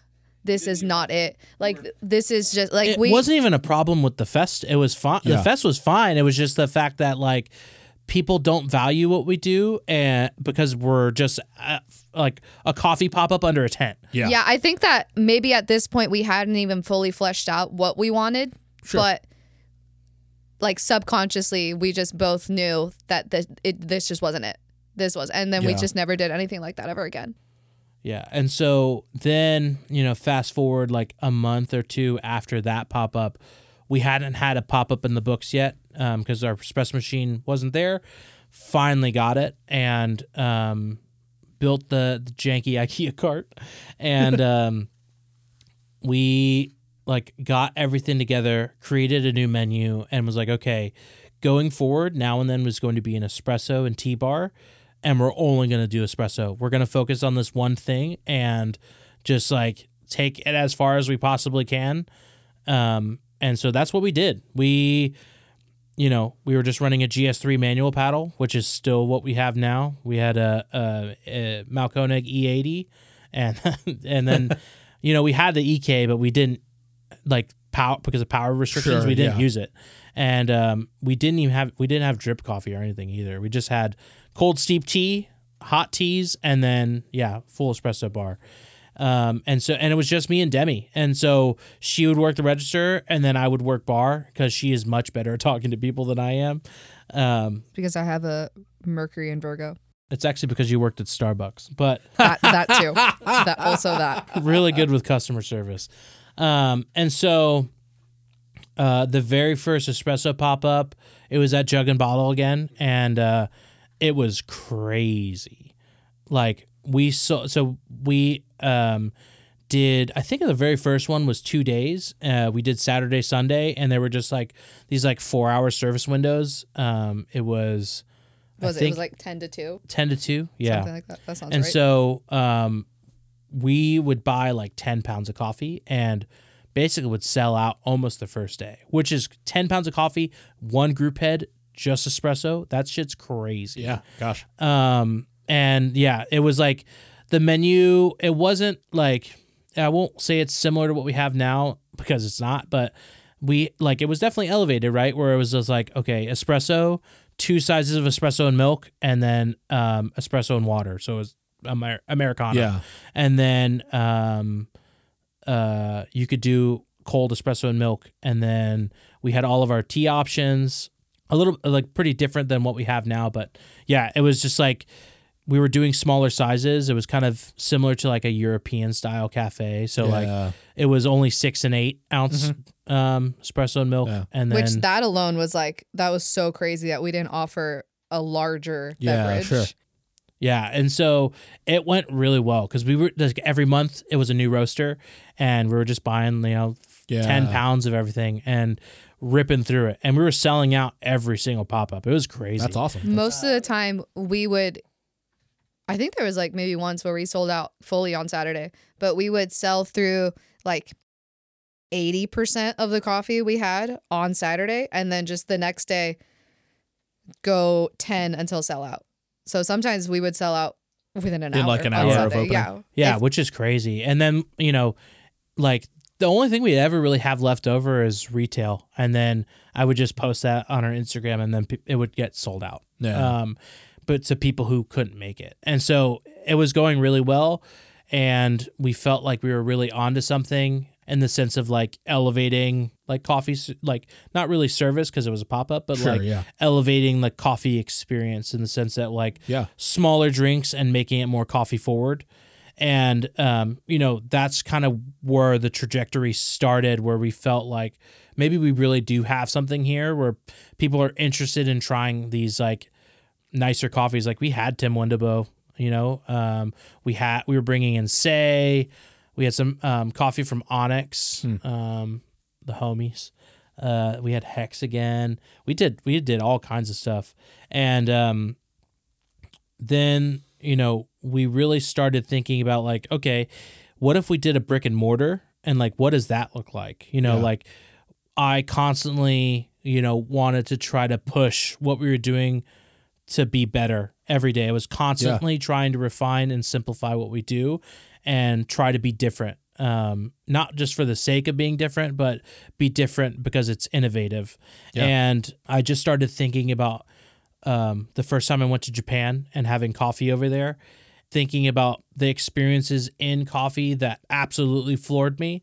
One particular instance that I always think about is in a previous life, I used to tour in a band full time, and I was in Seattle, and I was a hired gun on this like indie tour, and I was just, you know, had the like bunch of free time that day, and so I was just Ubering around Seattle, and I Ubered to La Marzocco Cafe, rest in power. Oh God, yeah, rest in power. La Marzocco Cafe, the concept was they had like every La Marzocco machine available there, and they had like this, you know, it kind of wrapped around the bar where you could just play with machines. And oh, cool. Then this round cafe in the center, and they every month, I think, they were changing to new roasters, and they were bringing in all kinds of stuff. And at that particular time, they had Onibus from Japan, and they flew in some of the staff, if not all of the staff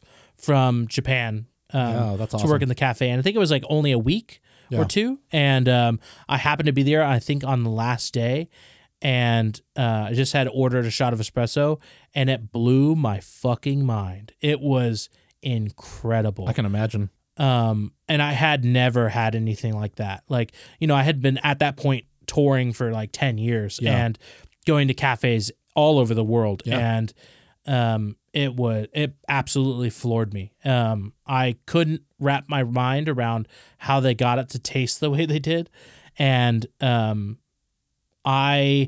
because of that one experience, like looking forward at now and then, thinking about like, how do we elevate what we do to that?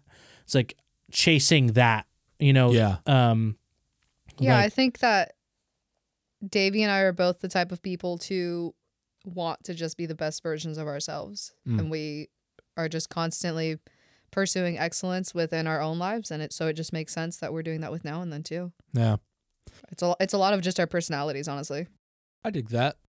Yeah, and so it's that like initial experience of like, I want to give people that experience. Yeah. But I want to like try to harness that and like make it repeatable.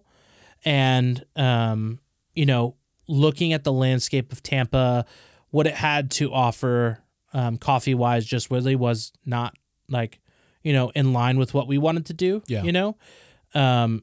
Everything was kind of just the typical cafe model, which is fine. There's nothing wrong with that. But like, you know, and again, just in the pursuit of trying to do something different and try to push and create something that was meaningful, you know, because of the restaurant history I had and my like love for fine dining, just looking at like what separates fine dining from like a regular restaurant that's high end, you know, like it's the service and it's the level of execution and the quality of the ingredients. Yeah, absolutely. And it's like, why hasn't anyone done this same thing, but just with coffee?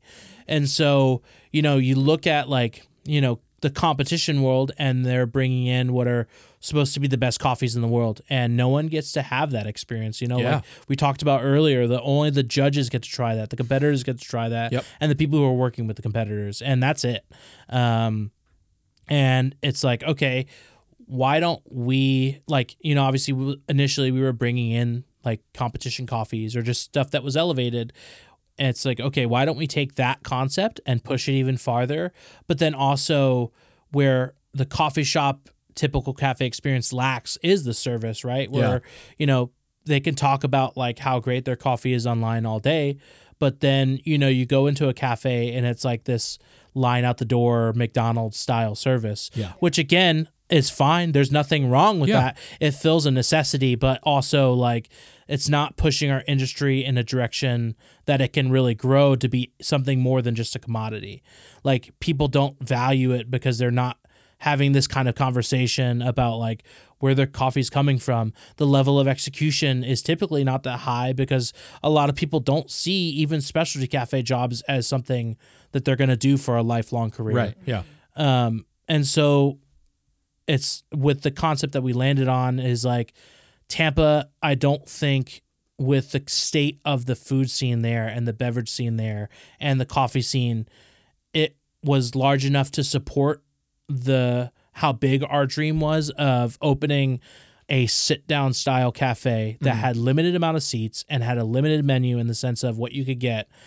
You know, like it's just thinking of how people would respond to that. You know, like you wouldn't go into a fine dining restaurant and ask for salt and pepper. Sure. You know, it's you're going there because you trust the chef is going to execute at a high level.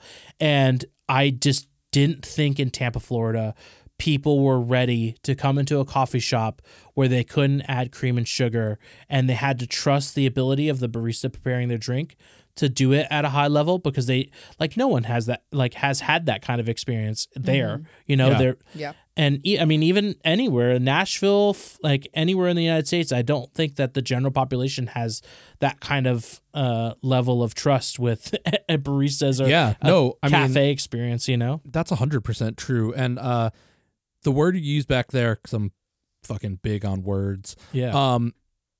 You used the word commodity before, and that's a great way, I think, to delineate what even a high-end, great specialty shop is versus what you guys are doing is even on its highest end, it is still commodity. Yeah. You know, and in a funny way, I had this thought before you even said that, and thinking about that, like, now I treat now and then like my coffee commodity. Yeah. Because I appreciate that in that dining way and in the coffee way. Yeah. It's like I sometimes now feel bad that if I'm going out, I only go to now and then for coffee.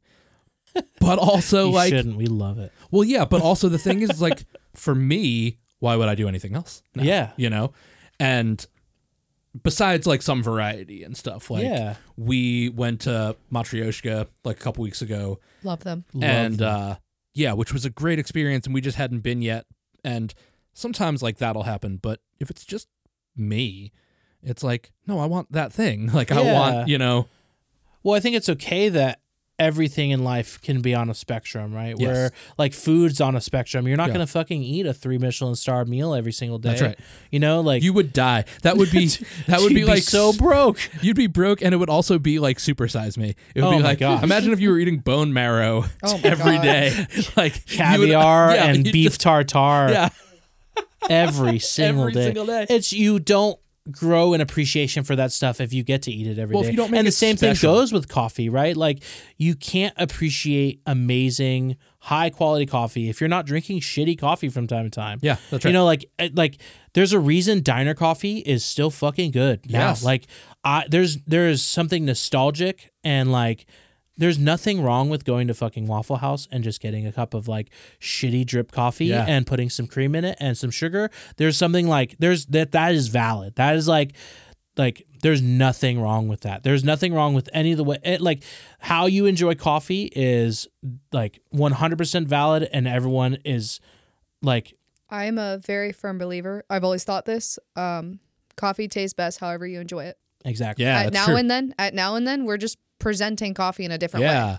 It's just a different part of the spectrum, right? Where like, you know, Starbucks, Waffle House, you know, McCafe, whatever you want, like that's at one end of the spectrum. And then what we do is on a different end. And like, we're just taking what we do and presenting it in a different kind of way and like offering an alternative to the, like what most people are having. Yeah, I get that. Yes, it's a spectrum. However, if your coffee is cheap, you should think about the fact, like, why is it cheap? Someone along the line is getting fucked.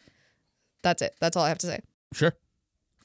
Also valid and realistic. I mean, yeah. I mean, it's like, like, I think that the only way towards change is doing things that are uncomfortable.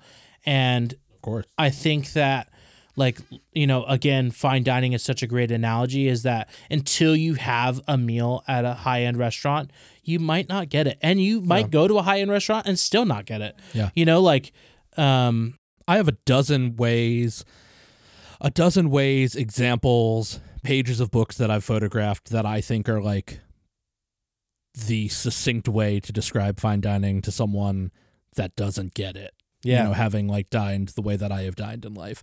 And I think most of the time it still falls flat. Yeah. Well, they just don't, like, it's like, why are the portions so small? Like, they just might not get it. And that's fine. I constantly say that I don't think now and then's for everybody. Now and then. And that's okay. Yeah. There's nothing wrong with that. Like, you're not going to hurt my feelings if you don't like it, or if you don't go, or if it's not for you. Have you ever compared fine dining to a concert to somebody? Well, because I have, yeah. I think like a great, like a high level concert, something that you're going to pay a couple $100 to go to. It's an experience. Yeah, it's an experience. Okay. The length is the same. Like, that's the other thing too, is like if you go to a 10-course menu restaurant for $225, it's like, one, you're going to be there for 2.5 hours. Yeah. Like those people talk about portion size, and then you realize, no, you're going to have 10 dishes that way, and it's rich and like developed food. Like, you're going to be full as shit when you leave still, true. Like, you're also eating just like, hopefully what is like the top like quality of that category, right? It's like when I go out to eat like an expensive steak, like I'm hoping that the money I'm spending on the steak translates to they're buying the highest quality steak that's actually available, or like, and the production value too. Like, we're about to transition to this like one last thing, and then we'll kind of like wrap up. But one time Amanda and I went to Audrey, and on the desserts there were orange slices, and they were supremed, perfectly. And it was her that said, like, that's what happens. That's what people don't understand here, or about somewhere like that versus somewhere else, is that supreming out that orange in a way is perfect. Yeah.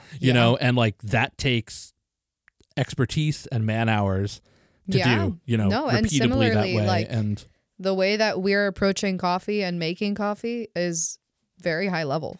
Yeah. Like, those coffees, every beverage is executed to the best of our ability. Yeah, and with respect to the product. We don't serve something unless it's perfect. Yeah. Even if it takes us because it's an organic matter coffee, right? So it's going to change. Right. Yep. Even if it takes 3-4 drinks or preparations to get it out to you, we will not serve it unless it's perfect. Yeah. And it's like, it's not in, like, I don't want to be wasteful. And so that's why you create systems to make sure that you can execute it repeatedly. Yep. It is very, very rare that we have to ever remake something. Sure. And it's just the thought that it's most people actually coming in don't realize that we're actually executing at a high level. They just see espresso, pour over. Well, I mean, then they taste it. They taste it and they're like, oh, wow, I've never had coffee taste this. I remember this one lady who she didn't know what she wanted. She was overwhelmed by the menu. That's okay. I'm happy to guide people. Yeah. It's fun for me to guide you, and that's cool. We can do that. And so I was trying to get a gauge for what she wanted flavor-wise to choose something for her. And the only thing that she told me was, I don't know. I just don't want anything that's bitter. And I told her, okay, respectfully, nothing is bitter. That doesn't help me. Yeah. Well, we can pivot to this thing that I was going to say is I think we would be remiss to have a podcast about Now and Then and not talk about you guys getting linked up with Sean Brock. Oh yeah, shit. for And sure. I can tell that's the a story. whole thing. yeah, so I mean, let's talk about how that happened and what, how that developed and how it has. Dude, it's been crazy. It's faded. Can I start it and then you finish it? Yeah, for sure. So, I've been following what Sean has been doing for a very long time, probably 7, 8 years. Like watching Mind of a Chef, watching, you know, obviously Chef's Table, looking at what he did with Husk and McCrady's, and like, yeah, just like his dedication to execution and the desire to, you know, like in Chef's Table, he talks about like looking around at fine dining and looking at the ingredients that people are using and wondering why people haven't tried to just take the ingredients farther and let the terroir or like the varietal speak for itself, and like wanting these things that don't exist anymore, or like asking the question of like, why is this stuff, like, why do people not care about this? Like looking at things like corn and like it's like looking at it deeper than just being corn. Like, you know, it's the thing that pushed him to like bring back Jimmy Red Corn, right? You know, and it's like, then once you have that thing, you're like, holy shit, like this is a way deeper hole than I thought. And that idea really stuck with me because I use that same mentality when it comes to coffee of like, you know, is espresso just espresso? Like, why is there standards to it? And trying to really question the norm and seeing if there's like a deeper hole that I can go down that will make what I'm doing better. Yeah. And, you know, naturally, like looking at what he's doing, that honestly contributed a lot to why we moved to Nashville. Like, not even with like any aspirations of working with him, but just being in a town with someone like him who desires to push things farther than other people take it, you know? And him being such an inspirational part of what we do, like, it's kind of only natural that we work with him. It's crazy because the opportunity kind of just fell in our laps. Literally. So when I was touring, I was getting into photography and stuff. A lot of my friends were just buying cheap film cameras at thrift stores. And I, you know, naturally was like, oh, maybe I should try that. That looks fun. You know, it's a creative thing. And so I went and bought a cheap camera at a thrift store and hoped it worked. And I brought this film camera on tour and I was just taking pictures and I got super into it. And then I got home from tour and I had to get the pictures developed. And I went to Walgreens and they didn't look great. But, you know, as anything, like I just kept at it and I took my photos to a local place to get them developed and they started getting better and I loved it. It was so fun shooting film. And then I ended up buying a digital camera and it did film simulation, super fun. And I stuck with that for a long time, just shooting street photography or portraits and things. And, you know, as life does, it got busy and I kind of, you know, fell off the wagon of taking photos. And I really enjoyed I didn't realize like how integral it was in other areas of my life, but having a creative outlet to do something else, you know, other than just writing music, like, you know, doing photography or painting or whatever, like having those creative outlets were really important. And I had put down photography for a while and recently in the last like year or so had a lot of friends pass away and had the realization of like, damn, I don't have pictures with any of my friends. Yeah. And which is insane because I take photos all the time. Like Everybody taking photos. Does. But which is funny to think, not to like go deep down this like tangent, but like everybody laughs at like selfie woo girls. Yeah. But all those girls have tons of pictures of them and the people that are important to them. Yeah. Yeah, 100%. You know, like, and so like, you know, I had friends that I've known for years and years,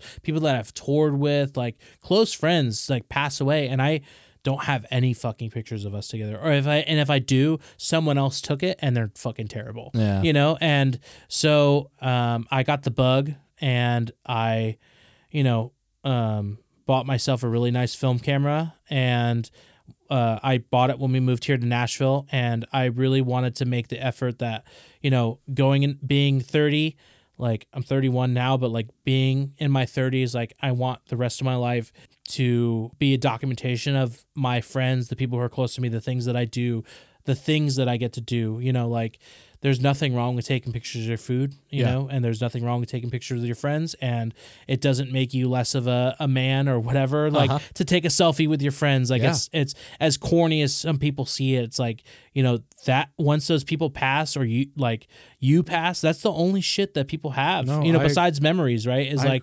photos. And then they're so important. And I think they're very like undervalued. And, so, you know, making that dedication to buying a really nice film camera, it would force me to like, okay, I made this really large investment. I need to fucking use this thing. Yeah. So I've been carrying it around basically everywhere I go. And we happened to, you know, obviously we just moved to Nashville and we went to the soft opening of Frankie's Pizza, and Sean happened to be there, and he has a Leica like I do, and saw it, and then came up to us and started chatting. That sounds about right. Yeah. And he, you know, he had his camera with him, and, you know, his kids were there and he was taking photos of them. And like, I love that shit. And so, yeah, he came up to us, started chatting, and funny enough, he actually started following me the day before. Very coincidentally. Just randomly. And, you know, we had at that point only been in Nashville maybe 2 months, and we had gone to Audrey a billion fucking times. And because we couldn't stay away. It was so good. It was so good. And the people there were just like amazing.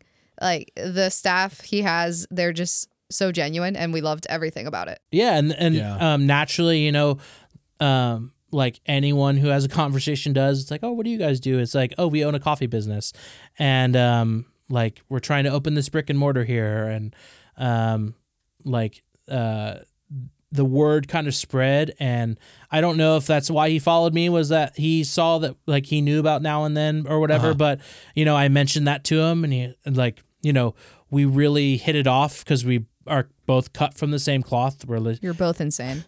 Respectfully. Just like him, I deep dive into everything that I do, and you know, I admire him so deeply because of that, because, you know, you see someone who is the same kind of person you are, like you naturally gravitate toward each other. And so, you know, we kind of started talking about like our ideas about service and coffee and how to treat people. And like, we realized that we're very similar. And, you know, originally it was just going to be a pop-up.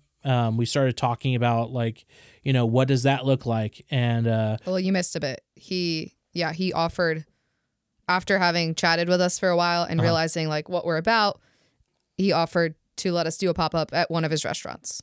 And so then we ended up having a meeting and started talking about like, okay, like what if we do 16 seats and we do 3 turns and yada yada yada. Like we started for about a month. We were, you know, and like, oh shit, like we gotta like execute. And we, again, at the time, we weren't really sure what Now and Then was going to look like. Well, we had just moved to Nashville, and we knew that we wanted to open a brick and mortar when we moved here.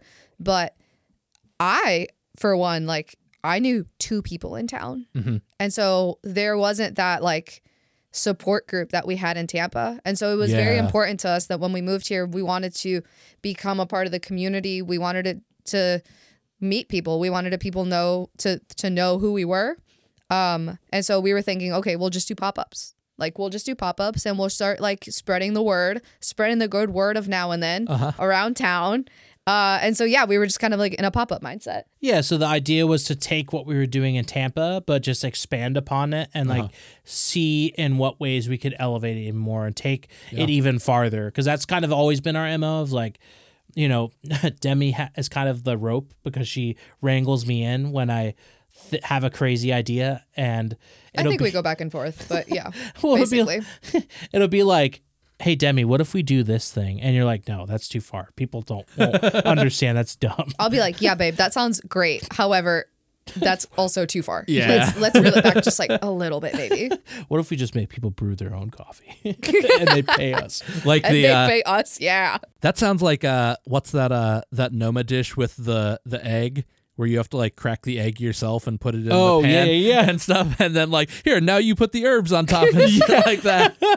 Yeah, it's like crazy ideas. Yeah. It's like it's not even like let's throw spaghetti at the wall and see what sticks, but like Just seeing how far we can go. yeah, it's like because again, it's like if you want to do something that is innovative and fresh and actually meaningful that feels like an actual contribution to the industry, you have to try to do something different. Yes. And because we were talking about earlier, coffee is such a young industry, there is so much room to grow and do something different. And So anyways, this is the lane that we saw that wasn't like really forged yet, is like taking this kind of fine dining approach. And circling back to Sean, like we were talking about doing a pop-up, and it was about a month, and I started buying glassware and stuff and planning drinks, and I was like jotting down ideas and talking about like what coffees would we buy, like we need to buy equipment again because we sold a bunch of it when we moved. And we sold like all of our equipment when we moved.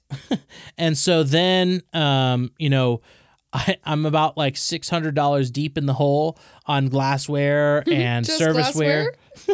Oh my God. Okay, because the thing is that like, okay, we moved here and we were thinking we'll just do pop-ups. That's fine. But then Sean Brock comes to us and he says, hey, let's do a pop-up. And so we're thinking, oh, fuck, this is the pop-ups of pop-ups. Right. Yeah, Like this one is, we're in the big leagues now. This is going to be the best pop-up we've ever done, ever. We're like really like putting our best foot forward. We have the stage, right? Like, Sean's a huge chef, and like he is giving us a platform to execute on, and we have to deliver. And so, I'm just thinking of trying to do the craziest shit that I possibly can. And we're about $400 or $500 in on glassware and service pieces. And he calls me and he's like, hey, I have this idea. He texts me. He's like, hey, I have this idea. Can I call you? And like, he's like, I have about 5 minutes. And, and he's like, I've been really thinking about it. And after getting to know you guys, what do you think about being in here every single day? Like doing a full coffee bar inside of Bar Continental. And I said, oh shit. I remember vividly, like we were in our living room and we were just like, oh fuck, oh my God, holy shit. Like we both work full-time jobs right now. What does this mean? Like what's going to happen? Oh my God, it's happening. It's happening. Yeah. It was like code red, like, oh shit. Like we weren't prepared. Like, I think he told us like it's about a month and a half or so until they reopen. Yeah.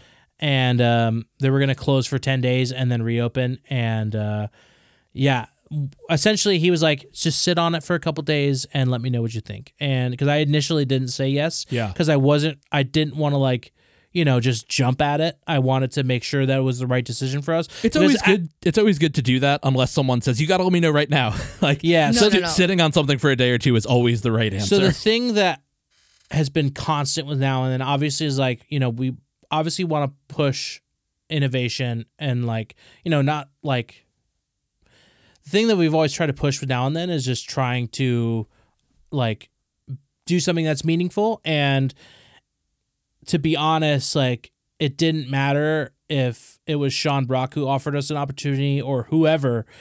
I wanted to make sure that whatever we were going to do was going to make sense and it was going to be uncompromising. And I actually had to sit on and think about it. I didn't want to just jump at it, and because I wanted to make sure it was a right fit, and like consulting people like Joel, like, do you think this is a good idea? And like, obviously everyone said it. Yeah, absolutely. Yeah. Just make sure that like on a business end, it makes sense. And so, well, that's the thing, right? Because like if there's one thing that I think defines like Sean's restaurants and his like work is meaningfulness. Mm-hmm. Yeah. Right. So like, if that is sort of like a driving force of what he does, and that's the driving force of what you do, other than just accounting and business sense, like that is sort of a no-brainer. Yeah, and it felt like we had lightning in a bottle, right? Just looking at like how Now and Then was received in Tampa, I could only imagine how it would be received here with a city that has an actual like fine dining scene. You know, like you have some amazing restaurants here. You have Locust, you have Catbird Seat, Audrey and June. Like, dude, like the list goes on. And, you know, obviously plenty of like amazing cocktail bars. Like Nashville is a foodie place. Yeah. You know? Like, David Chang recently had like a lot to say about like, I tend, having like grown up near New York and lived in Boston, like being around like fucking real food cities. Yeah. Sometimes I wear my skeptical hat a little too much about like food here. But and not that like David Chang like converted me by saying this, but he was like on a podcast not long ago, he's like, I don't know, that's probably gonna be your spot before too long, you know, of like real shit. Yeah. And it's like, well, it's if any city was gonna get what we do, it was going to be Nashville because of the food and beverage scene here. Yeah. And so, obviously, like I said, we wanted to make sure it was a right fit, sat on it for a little bit and talked to Sean a bunch. And like, you know, we worked out all the details and it was honestly a perfect fit.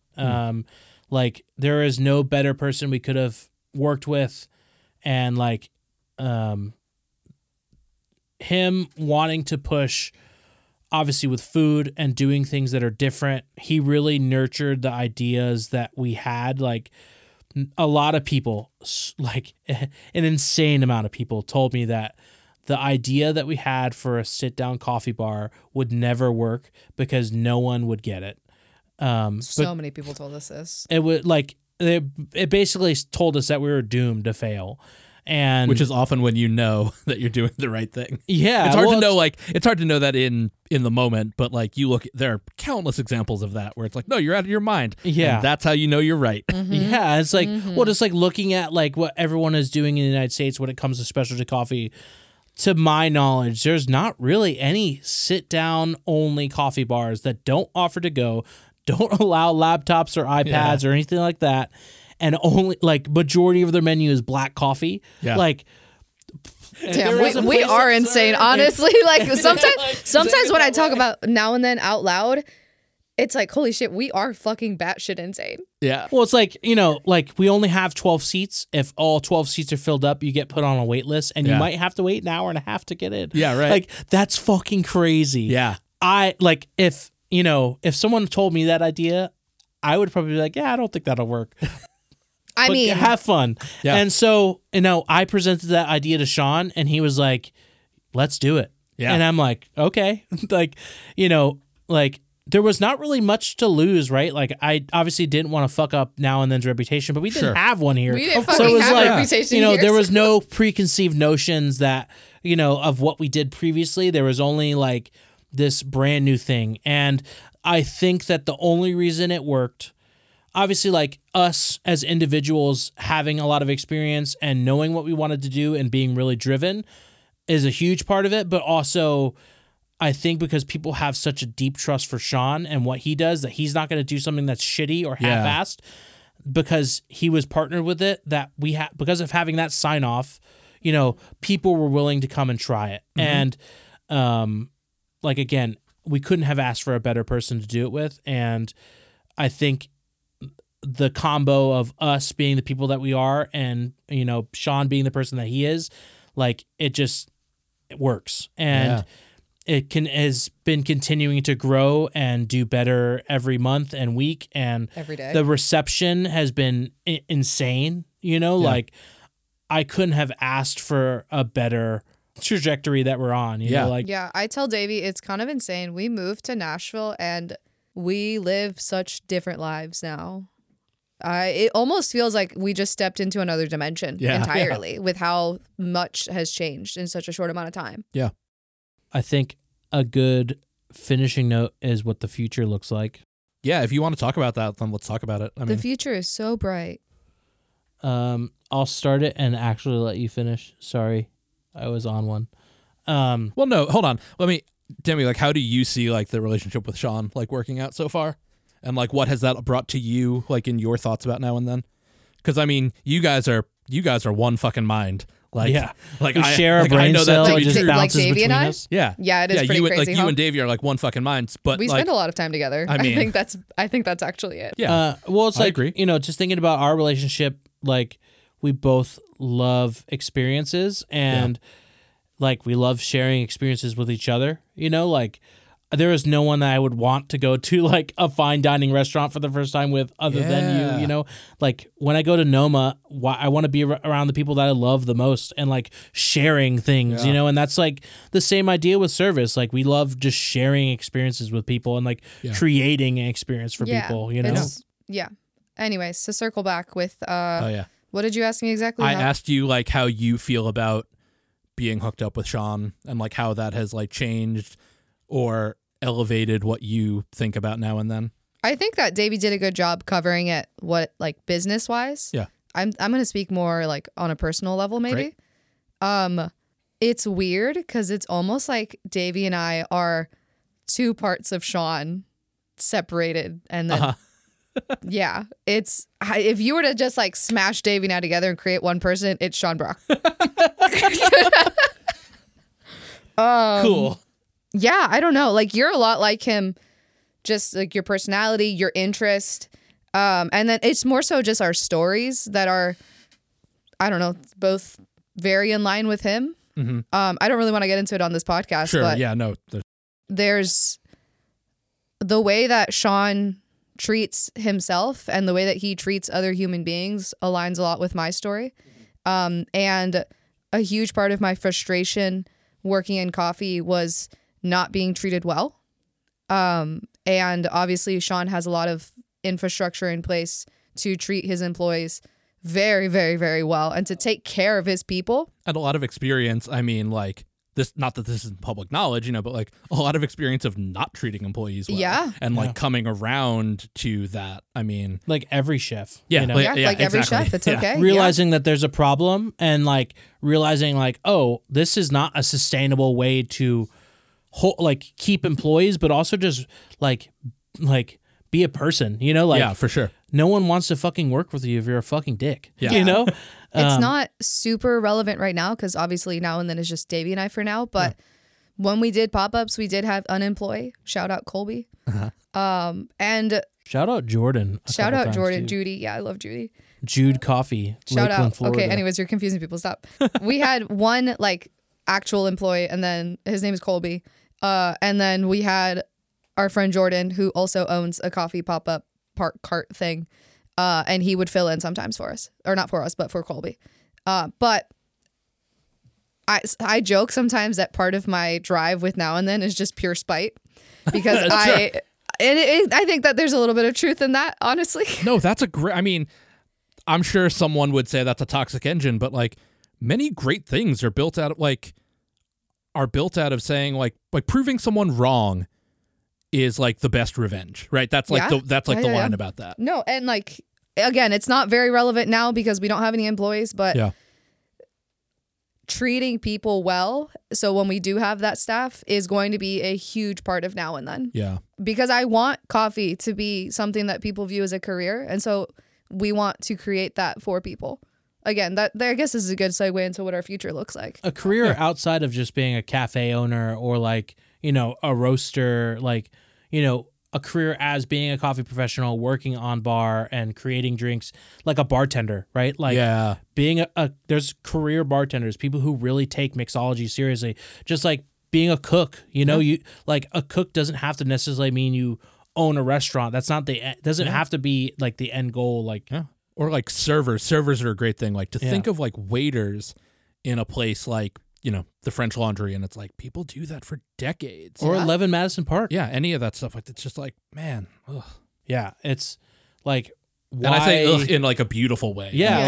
Why can't like being a barista or like, just a coffee professional be a long-term career that like is meaningful, it can be. I just think it needs to be framed in the right context, and it's push like with Now and Then Again, it's just trying to push on a different end of the spectrum that goes pretty untouched in the United States. Like a lot of the places that we pull influence from are in like places like Japan, right? Like places like Cafe Memeye, like They are a sit-down coffee bar that has a whole experience wrapped into what they do. Yeah. Places like Chacon, it's Oh my God, like, yeah. I think 2 barista champions, and they have this like crazy setup, Yeah. and it's just 4 seats, and it's like Sounds so experiences like Yeah, it's that sick. is like what influence us to do what we do. Yeah. And I think it's the thing that is next in coffee. Like, if you want to call it fourth wave, it's like, because coffee's better than it ever has been. And it's like the thing that's going to push the industry forward is information, education, and service. Mm-hmm. Like, it's elevating people's experience with coffee that's going to make them really value coffee. And that's what's going to give our industry the push forward, I think, because ultimately the specialty coffee industry is very small. It's still new, but because of things like global warming, it's becoming harder and harder to produce these like high level coffees. And so the more people become aware of specialty coffee, the more people value specialty coffee, ultimately the more money that goes into specialty coffee and into the hands of producers that And then help hopefully us. also like people will take what they learn it now and then and apply it to other aspects of their life. Yeah. Hopefully. Well, yeah, you're like, by giving them something that they might not have previously thought of being valuable.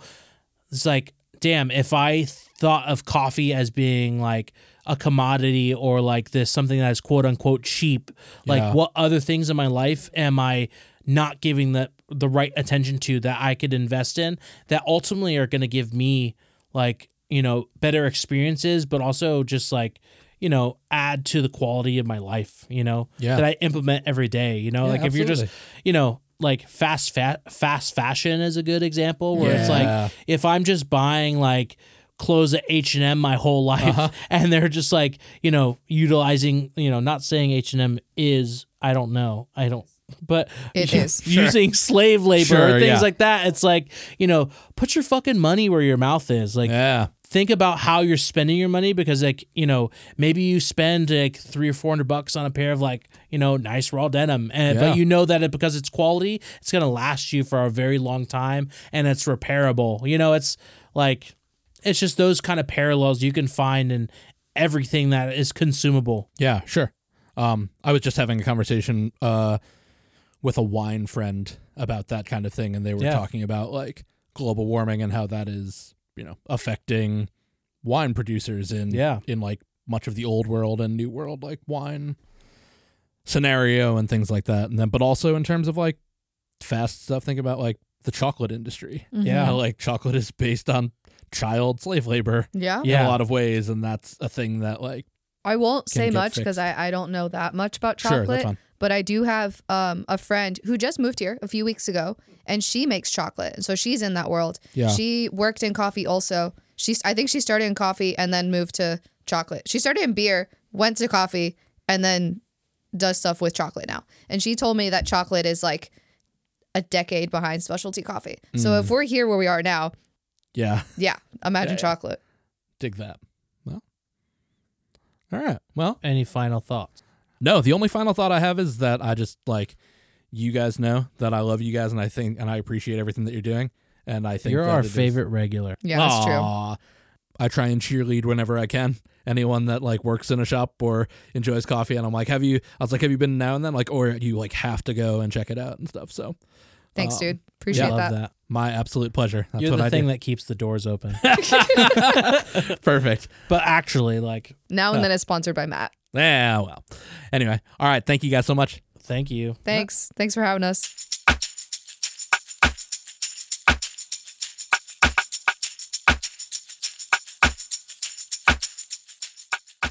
And there you have it.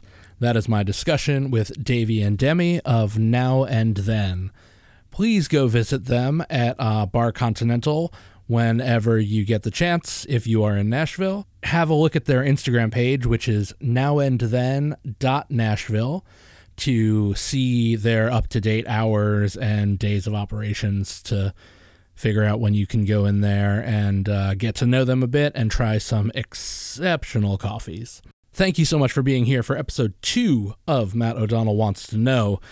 So many of you already have, but you can subscribe, rate, review, all those kinds of things for the show, wherever you find your podcasts. I know that is something that you hear podcasters talk about all the time, but I promise you that it really does help the growth of a show. So if you really like it, do those things. Also, just tell your friends. There's nothing that is greater than telling a friend. If you're looking for the show on Instagram, it is at Matt O'Donnell Wants to Know. You can also find me at Matt O'Donnell. If you want to drop a line to the show, I have an email for the show that is mattodonnellwantstoKnow@gmail.com. We're definitely only just getting started here. So many exciting guests coming up, things that I've already gotten recorded, things that will be recorded very soon. So much to tell you about coming up. Until then, take care of yourselves, and remember, the best answer to a question is usually another question. See ya!